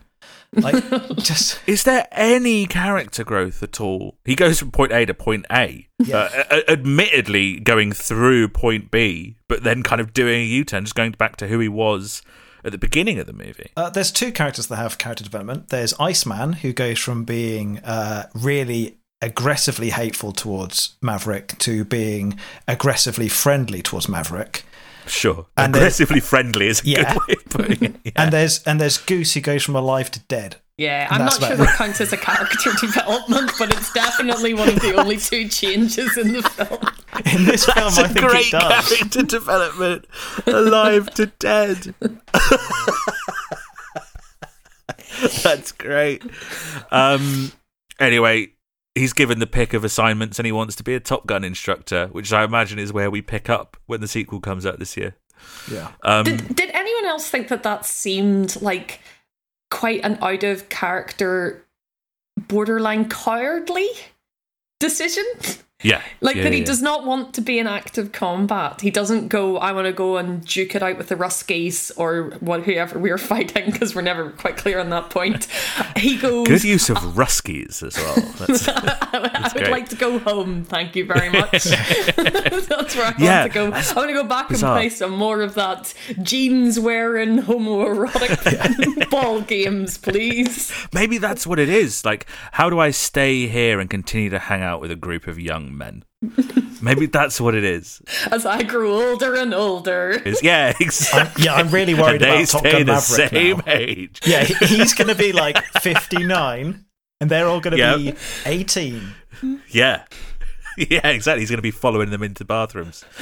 Anyway, he's reunited with Charlie because she plays the thing in the jukebox in the bar, and it's the song that he shouted at her from earlier in the movie. And that is the last scene of the movie. Maverick has everything that he wants and has learned nothing, really. Even maybe in the last action scene, maybe the lesson should have been that, doing something risky got his friend killed. So maybe he wins by following the rules, because that's what you're supposed to do as a good naval aviator. But he doesn't. He still breaks the rules and then wins anyway. He just sort of doesn't learn his lesson. But it didn't make me hate the film at all. It just sort of works.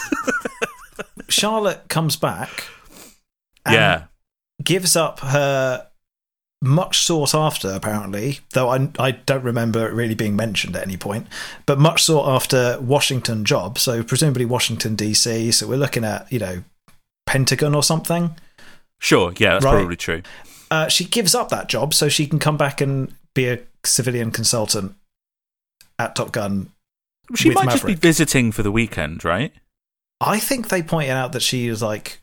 Oh, really? She returned. She returned. Interesting. Yeah, that seems like a downgrade, doesn't it? Yeah. Yeah. I'll tell you what is handy. The credits are done over pictures of the actors. Yes. And that really helps me out. And it reminded me that Tim Robbins was in the movie, and I think the credits is the first time we see his face. Because he's wearing a helmet the rest of the movie, isn't he? He does. In the previously stated strange applause scene, he stands very awkwardly in the background of that.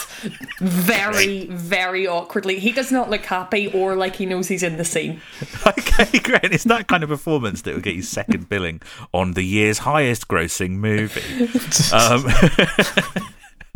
Tom Cruise goes last in the credits, which I thought was interesting. Like a weird little curtain call. And then the planes take us out in a sunset. And they credit the real pilots, but their call signs are included. Yes. And good lord, some of them are not as cool as like Maverick or Iceman. Did you catch any of them? One of them's Horse. There's also Bozo. Rabbi is quite an interesting one. Loner and Rat. Wow. And Tom, I think that's the one that suits you.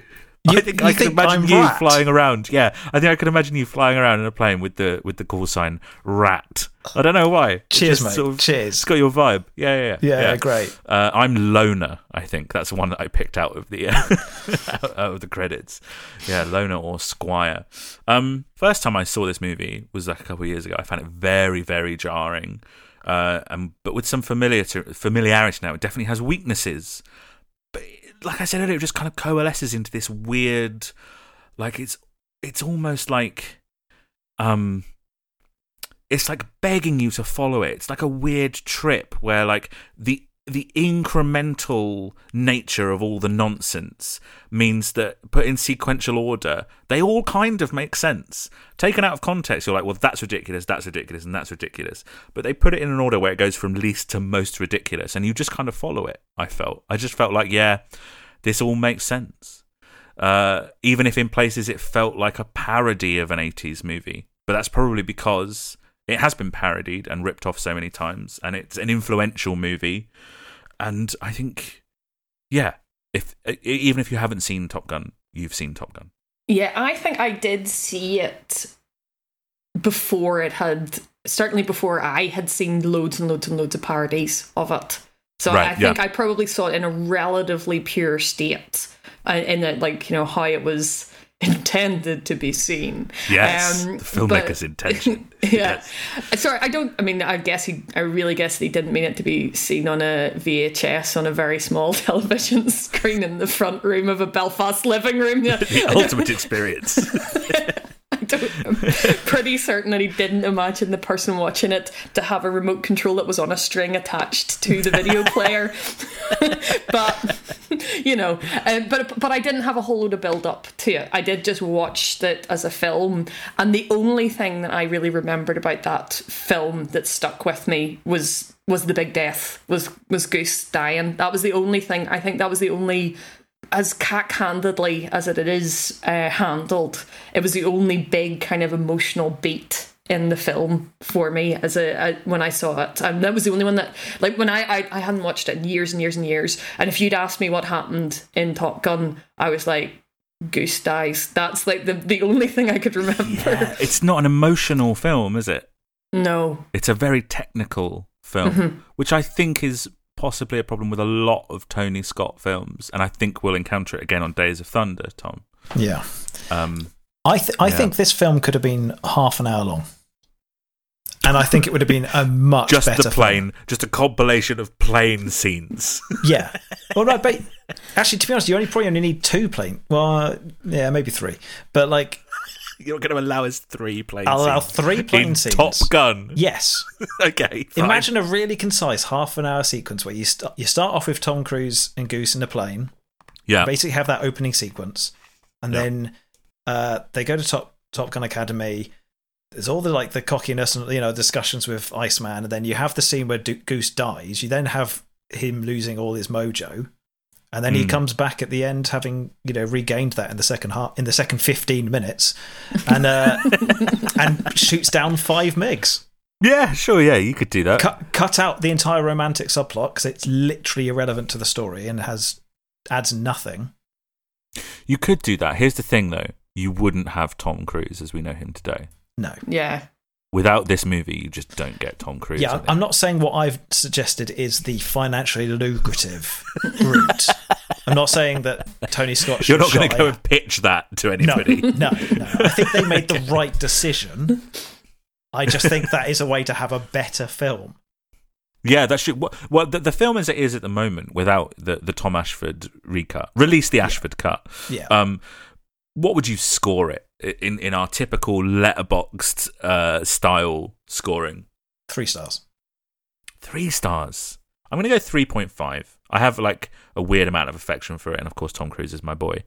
How about you, Laura? It's just made 2 stars. Oh. I nearly went 1.5, and then I thought, I do enjoy Anthony Edwards in this film, but I think it is I'm sorry to say this, but I think it is an actively bad film. And I thought it was an actively bad film when I first saw it. I have always thought that it was a bad film. And it baffles me. You both actually have made me understand, I think, a bit better why some people that I otherwise respect really like this film. But because I mean, I've always understood why like massive jocks who love cars and planes and fast things, and you know, the kind of people who walked out of that film and went in and got recruited to the Navy in the Navy recruitment things that they put up in cinemas for the film. And you see that in Me and Adam. Yeah. No, you do. Yeah. You, like, so I can. Well, obviously, both of you fit huge jocks, young, healthy men who could really absolutely muscly jocks. That's what we are. That obviously, exactly. listeners can't see us, but you're getting the full. But I'm getting the full thing of this. I mean, I'm getting the entire. You know, I mean, either of you could be the next Tom Cruise. You know, absolutely, it would be believable. Absolutely. But. So I've always understood those kind of the people who would fall for the kind of the militaristic thing and who would love that, and people who feel very patriotic. I've understood there's it's so shot through with patriotism, but I never really understood why people who aren't necessarily like that, what they were seeing in this film. I've always found that quite hard to understand. So for the more perhaps like artistically inclined people, the people who the Fey Goths and stuff like that. Wow. I feel both seen and mildly insulted at the same time. Thanks. I'm including myself in that. I'm definitely including myself in that. But yeah, I mean, so it's interesting to me that. Because I find it fascinating, Adam, when you said that you were going to do this series of podcasts, because I was like, wow, what a strange choice. Yeah, I mean, it's weird. So to go from Mannix to this is a strange leap, and I find it fascinating. So do you know what? The thing that I like about Tom Cruise is almost the same thing that I like about Mannix, even though they are on the opposite ends of the spectrum in terms of like art and reference points and personality, which is that even if you don't like the music of Manic Street Preachers, if you heard what they were trying to achieve and the way in which they went about it, you would at least find them a very interesting band, I think.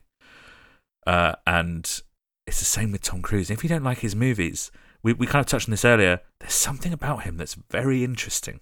And something that's worth kind of digging, peeking below the floorboards of, just for a really horrible turn of phrase. There's something going on with Tom Cruise, man, and I want to find out what it is. Do you know what I think it is? Right. So yeah, I'm not like a typical like jock kind of guy. So this film feels like going on holiday, where I can sort of like. I can enter that sort of realm like vicariously in a way. I don't know. I've not really thought about it before, and I don't have a way to sort of articulate it. But it is not. I say it's not in keeping with the kind of films that I watch. But Tom, you and I both have a kind of weird affection for the Fast and Furious. Yeah, I was going to say I fucking love the Fast and Furious movies. You're like more hot on them than I am, but yeah, Top Gun I would never, like, very rarely choose to put on.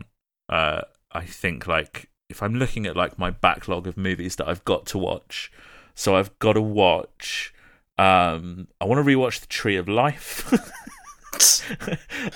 Yi Yi, the Human Condition trilogy is up there. You Were Never Really Here. Shoplifters is really good. That's sort of the typical stuff that I'm into. And I immediately clocked that I think you have a skateboard that is a print of A Girl Walks Home Alone at Night, which is like one of my favourite movies of the last 10 years. That's an incredibly beautiful film. Amazing. 80s moviedom. To give you an example of that, tomorrow night for my birthday, my husband has booked out a cinema for me, a private cinema screening, to watch Bill and Ted's Excellent Adventure. Because those are my 80s icons. That's absolutely. who I wanted to be. So I mean, maybe you didn't want to be Maverick, but I think that the film kind of, the premise of it is that you're meant to look at these guys and go, I want to be that guy. You know, the classic, the women want to be with him, the men want to be him. That's what he's supposed to be. That's what he's played as in this film. And I guess I wanted to be Ted Theodore Logan instead. Right, yeah. Which is, I think, tells you why that this film does not connect with me. Yeah, that very, very different vibe. I mean, like, I'm trying to think of like 80s movies that I really, really enjoy, and I guess Harrison Ford is my 80s guy. I guess it's Blade Runner and it's Raiders of the Lost Ark and it's things like, oh god, I'm just trying to look at like my fucking top movies. What's from the 80s? Nothing. Stop Making Sense. It's probably about as close as I get to like 80s movies. Aliens. Goonies? Do you like Goonies? No. Do you know what? I do not get on with the 80s in general. There is like this whole cinema in general kind of becomes very broad in the 80s for me, and there is like so much more focus on the commerciality of American cinema, especially, that is then kind of bucked in the 90s with, I mean, you know all this, like with Quentin Tarantino and all that, and I fucking hate Quentin Tarantino, but he's such a good like thing to hang the 90s movement on. 70s is my absolute shit. The 40s and the 70s, those are the only decades that I watch, pretty much. Did it come round again 30 years after? Did you like the 2010s? Did I like the 2010s? Do you know what? I think I did. That's like Social Network and that era, isn't it? It's mostly just Marvel. I got real... It's the MCU once it starts taking off. I've got a difficult relationship with the MCU. Anyway, we can't talk about the MCU again. No. Let's talk about Tom Cruise. Let's talk about the cruiseness of the movie, because I think this is... I'm going to think you're mad if anybody tells me that this is not 10 out of 10 for cruiseness. Yeah. I mean, this is well over the top. This is the most cruisy cruise. It's the full cruise, right? Like, and so much so that my perception, like I said earlier, is that he was only ever this. And I think the huge success of this film is what leads most other people's assessment to be that he is this. Mm-hmm. And I actually think he's a much more subtle performer than that. And the only reason that I'm dragging this explanation out is because I really don't want to hear what I can tell what Tom is about to say, which is that he's given less than a 10 out of 10 for the cruiseness of this film. I'll give 8 out of 10. All right, get stuffed. It's still high.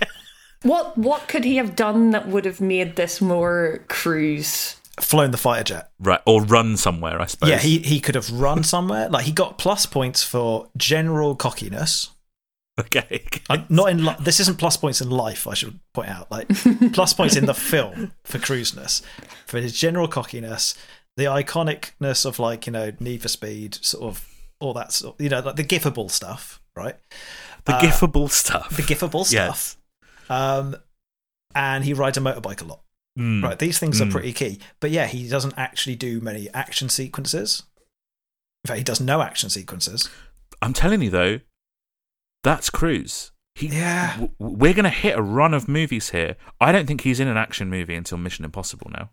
But that's the thing. I think because of the films that I've seen prior to doing this podcast, my perception of what cruiseness is going to be different from your perception of cruiseness. Because the Church of Cruise is broad and welcoming. Exactly. So for me, you can't really get a 10 out of 10 cruiseness unless you have that mania combined with a motorbike, combined with general charisma, combined with actually climbing the tallest building in the world. You wait for next week, man. The Colour of Money is another full Cruise performance. Right. I think you're going to enjoy it. But I think it's the thing. If he goes more manic than in Top Gun, for example, which we've seen already, we've seen more manic. Like we have, yeah. That for me could push it up beyond an 8 without having to do a death-defying stunt. That's true. That is true. This is such a long episode. Usually this takes an hour and a quarter. I'm so sorry for keeping you, Laura. It's quite all right.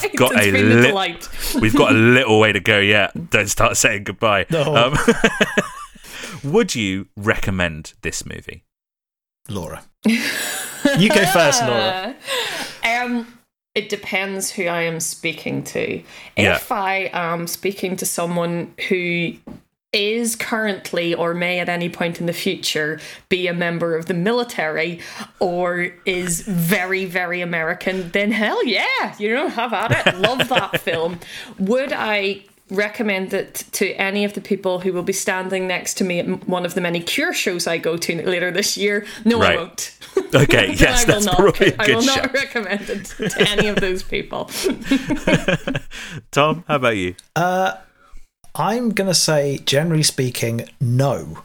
And when I say that I give it a 3 stars, bear in mind that is like a generous 3 stars because it is quite iconic and it isn't unenjoyable, but like, I don't think it's a great film. I think it's a very average film that's just got lucky, basically, in history. Interesting. And maybe that's a bit harsh to say, it got lucky, because obviously it hits a lot of good beats for its target audience. But, like, I don't think it's that well made a film. Well, what I would say is that critically, this is not a hit movie. No. So I would recommend this movie. God, smash! I was so angry by the idea that you'd recommend this film. I just knocked my microphone over. Punch the mic! Get fucked, Adam! I would 100% recommend this movie, fully expecting that not everyone would like it. But I think if you are interested in film in any way, you gotta see Top Gun. I think it's so ingrained in the fabric of not just movies but pop culture. So much of our understanding of blockbuster cinema in the 80s comes just from this fucking movie. and that's a shame. Whether you vibe with it or not, it's just kind of iconic by default. And like I said, it was not critically well received. It was like mixed reviews, but for whatever reason, it was hugely successful. On a budget of $15 million, it took in $357 million, which adjusted for inflation today would be $900 million. So it's nearly $1 billion movie. Jesus. It's just a huge hit. I also think the reason I would not feel the need to recommend this to anyone, because I presume everyone has seen it. Yeah, I absolutely. just presume everyone has seen this film. As I say, it was on such a tight loop. It's like, I don't know that I trust anyone that says they haven't seen, Grease, the other one that I was talking about, or who hasn't seen Dirty Dancing. People have, you just have seen all these films. They're just there. Yeah, that's Laura, true. I think Laura, I've not seen either of those films. You've not even seen. I've not seen Dirty Dancing. You've not seen Grease. I've actively avoided both. It's really good. Well, I can understand. That's okay. A bit younger, and B, if you have actually been trying to avoid them, then that's then know, but then there's no point to me recommend them to you, because you already know you don't want to see that. Fine, I'm not going to battle with you over it. I just think that this is a film. If you wanted to have seen Top Gun, you've seen Top Gun. Yeah. Also, everybody had it. Like, this broke home release records at a time when it was still like a developing thing. Like, it was still quite expensive to get VHS tapes. I think this was the first VHS that went as low as $27. And it became the best-selling VHS tape of all time just on pre-orders. And it was nominated for 4 Academy Awards. Best Film Editing, Best Sound Effects Editing, and Best Original Song for Take My Breath Away. And that's the one that it won. So this is an Academy Award-winning movie. And in fact, the soundtrack is sometimes regarded as the most popular thing about it, because it went 9 times platinum, which is crazy. The soundtrack is significantly better than the film. So I think that's fine. I don't disagree with any of those nominations. Yeah, that's true. I mean, it is well edited, and the sound is particularly good. I mean, the sound of those jet engines are insane. It's well edited, except for the point when Tom Cruise goes away to have a shower, and then the next shot is him about to have a shower. Needing a shower. Yeah. Speaking to the same character. I mean, that's why it didn't win, I think. Yeah. Following the release of the film, applications to become a naval aviator went up 500%. And, like Laura said, there were recruitment booths set up outside the screenings of movies, of the movie. Like, crazy. Its cultural footprint and legacy, I think, are pretty huge. Like, you've just kind of seen Top Gun through osmosis, and it kind of seeps into culture, and there were video games and Pepsi adverts, and obviously there is a sequel coming out this year. Laura, do you want to come back? Do you want to do the sequel with us? Why not? Let's see if I dislike it as greatly as I dislike this one. So I also think you mentioned the military impact on it and the impact on recruitment to aviators in the Navy. I think it is an incredibly ballsy move in this film that they go for actually referencing the Vietnam War. Because this film to me feels so much like a PR exercise, a 2-hour advert for the Navy, made by one of the great ad directors, and it very much feels like shining up the kind of nation's thoughts about their military after a series of kind of Vietnam films and the Vietnam War itself, in which cinema seemed to be telling us all of the time that war is hell, that our kids were being sent off as cannon fodder. All of those messages were going through, and for them to actually mention Vietnam and say we weren't managing to kill enough people in Vietnam, and that's why this school exists. Yeah, it's quite on the. I mean, everything about this film is quite on the nose, but that's so on the nose to say like this school was about rehabilitating our ability to murder people midair, in Vietnam, and this movie is also like in a kind of cultural context about shining up the kind of cultural impact of the military and making them acceptable again as a cool thing for kids to want to do. It's a very pro-military film, and it's a film that like kind of purposely, like almost purposely avoids like prolonged emotional discussion about death. Like any of the characters who die are kind of forgotten about very quickly. Like you said, like is Goose even still dead at the end of this movie? Because everyone seems pretty jazzed. Yeah, it's very, very pro-military. I don't know what it is about this movie, guys. Like, everything I say about it makes me dislike it. And then when I watch it, I'm like, hell yeah. I'm going to get joined the Navy. Something about it obviously does appeal to a broad audience, because I watched it with my what? Just say broadience, because broadience. Okay, yeah. It takes less time to say than broad audience, and it just makes the podcast shorter, especially on an episode that's already so long. Yeah, but I think to some extent you have to explain it to some of the slower audience who may not understand what the term broadience means. That's true. Yeah. Okay, we'll say broad audience then. I'm not fussed. Okay, so it must appeal to a broad audience, also known as a broadience. Great. Because like my wife watched it with me, and she's not exactly the sort of person that you would instantly think loves jet fighter pilot sort of movies. She gave it 4 stars. Incredible. And was genuinely like heartbroken. She'd seen the film before multiple times. Was still heartbroken when Goose died. She'd seen it multiple times. That's not what I would expect of At the beginning of the relationship, she was literally just going, you haven't seen Top Gun? Well, we've got to watch Top Gun at some point. You do have to watch Top Gun at some point. Yeah. I mean, that's what I said earlier. You've got to watch Top Gun. And I did. I've now seen it twice. And amazing. Both times I gave it 3 stars, and she gives it 4. I don't. Well, there you go. It obviously affects her on a very deep personal level, and I wonder if that comes from having seen it at quite a young age and having the opposite reaction to it as Laura did. Well, that's the thing. I mean, same moment she was into, though. Same moment she was into. Yeah. Yeah.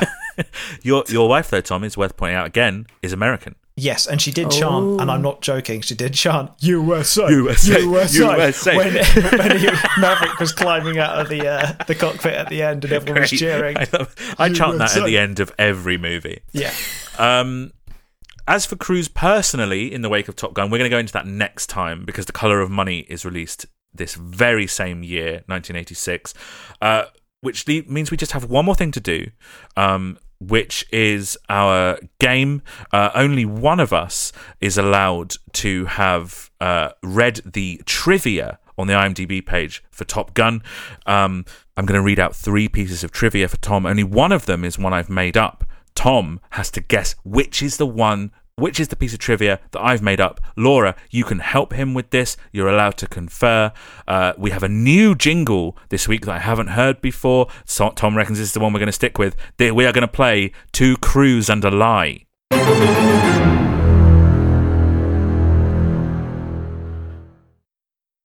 Right. Look. It's a game show, mate. It's a game show. It is, yeah, no, I get it. But in many ways, that's the worst one yet. And I can't believe that's the one that you want us to stick with. Look, all right, I'll play whatever you give me every week. That's absolutely fine. Okay, Tom, are you ready? Have you got your, you got your thinking cap on? I'm in the mindset. Number 1. The real Top Gun school imposes a $5 fine to any staff member that quotes the film. Okay? That's number 1. Number 2. For the opening of the film, director Tony Scott wanted to shoot aircraft taking off and landing on the aircraft carrier backlit by the sun. The carrier captain had changed course of the ship, and when Scott asked if the ship could continue on the previous course and speed, he was told that turning the ship cost $25,000. Scott wrote the captain a check for $25,000 so the ship could be turned around and he could keep shooting for another 5 minutes, and the check bounced. Number 3. Tom Cruise is 3 inches shorter than Kelly McGillis, but refused to use lifts. Instead, he insisted that a series of trenches were dug for McGillis to stand in or walk through. Cruise was quoted as saying, "Nothing touches my feet, not even God." In later films, Tom would use his Scientology powers to simply hover above the ground, addressing any further height issues. Have a think about those. I don't know if you can discern which. What do you mean? Every single week, I get to the third one, and I genuinely think, well, one of these could be. You don't know which one it is, Tom. I've put them in a random order. You don't know which one it is that's true and which one's not. Well, confer Laura, though. Confer. Yeah, Laura. How do you feel about number 1? So I have actually read number 1 elsewhere. Oh, this is cheating. She's obviously going to know which one is false from having read the trivia page. To be fair, it was not actually on the trivia page of IMDb. It was in an entirely different source. But and actually, I'd also read that it was the students that got fined. So that would be a very strange way to make it. It would be a tricksy one to go for. So, Interesting. Does that help at all, Tom? Does that help you? No, I'm really torn. Fuck's sake. Give it a go. I can believe that Tom Cruise can levitate. Mm. I mean, that's definitely the most believable element. Yeah. And she is definitely taller than him. Because like her real life counterpart, she's a tall woman. I might have put a little bit of truth in one of the lines. You never know. You never know. Also, I can't imagine that the check would bounce, because Tony would just have to phone up Ridley and go, "You made Legend. Yeah, give me some of that Blade Runner money." Yeah. Yeah. Also, as far as I understood, the military were like, "Yeah, whatever you need, mate." Yeah, that's true. Except apparently turning a boat. Come on then, Tom. Come on. What's the answer? I'm gonna have to go with 3 being the lie, Adam. Oh, he's good at this game. 100% record so far, Tom. And I've got a few wrong. So, great. That is how we play Two Crews and a Lie. The outro one's even worse. We didn't share the screen, mate, so we couldn't hear it. So, but just take my word for it. It was bad. But we're sticking with them. All right. Okay, fine. We're sticking with him. Great. Guys, what a long episode. Thank you so much for joining us, Laura. Where are you? Plug all your stuff. You can find me mostly in the Big Issue magazine. So buy your copy from your local vendor or go to bigissue.com, where you can see a lot of the stuff that I work on at the moment. My favourite thing that I work on at the moment is a feature called The Music That Made Me, in which I get on brilliant musicians and talk about the songs and musical moments that made them the people that we know and love. And you can get me at Laura K. Kelly on Twitter as well, if you want to argue with me deeply about my incredibly wrong takes on Top Gun. Don't go and argue with people on the internet about Top Gun. It's not good look for anybody. Strong advice. If you want to come and argue with us about Top Gun, I'm well up for it. Twitter and Instagram is @CruiseViewsPod. If you want to send in a really long rant about Top Gun, we'll read it out on the podcast. cruiseviewspodcast@gmail.com. So the only thing that's really left to say at the end of this mega episode is that your mission, should you choose to accept it, is to watch The Colour of Money before next week's episode. This podcast will self-destruct in 5 seconds.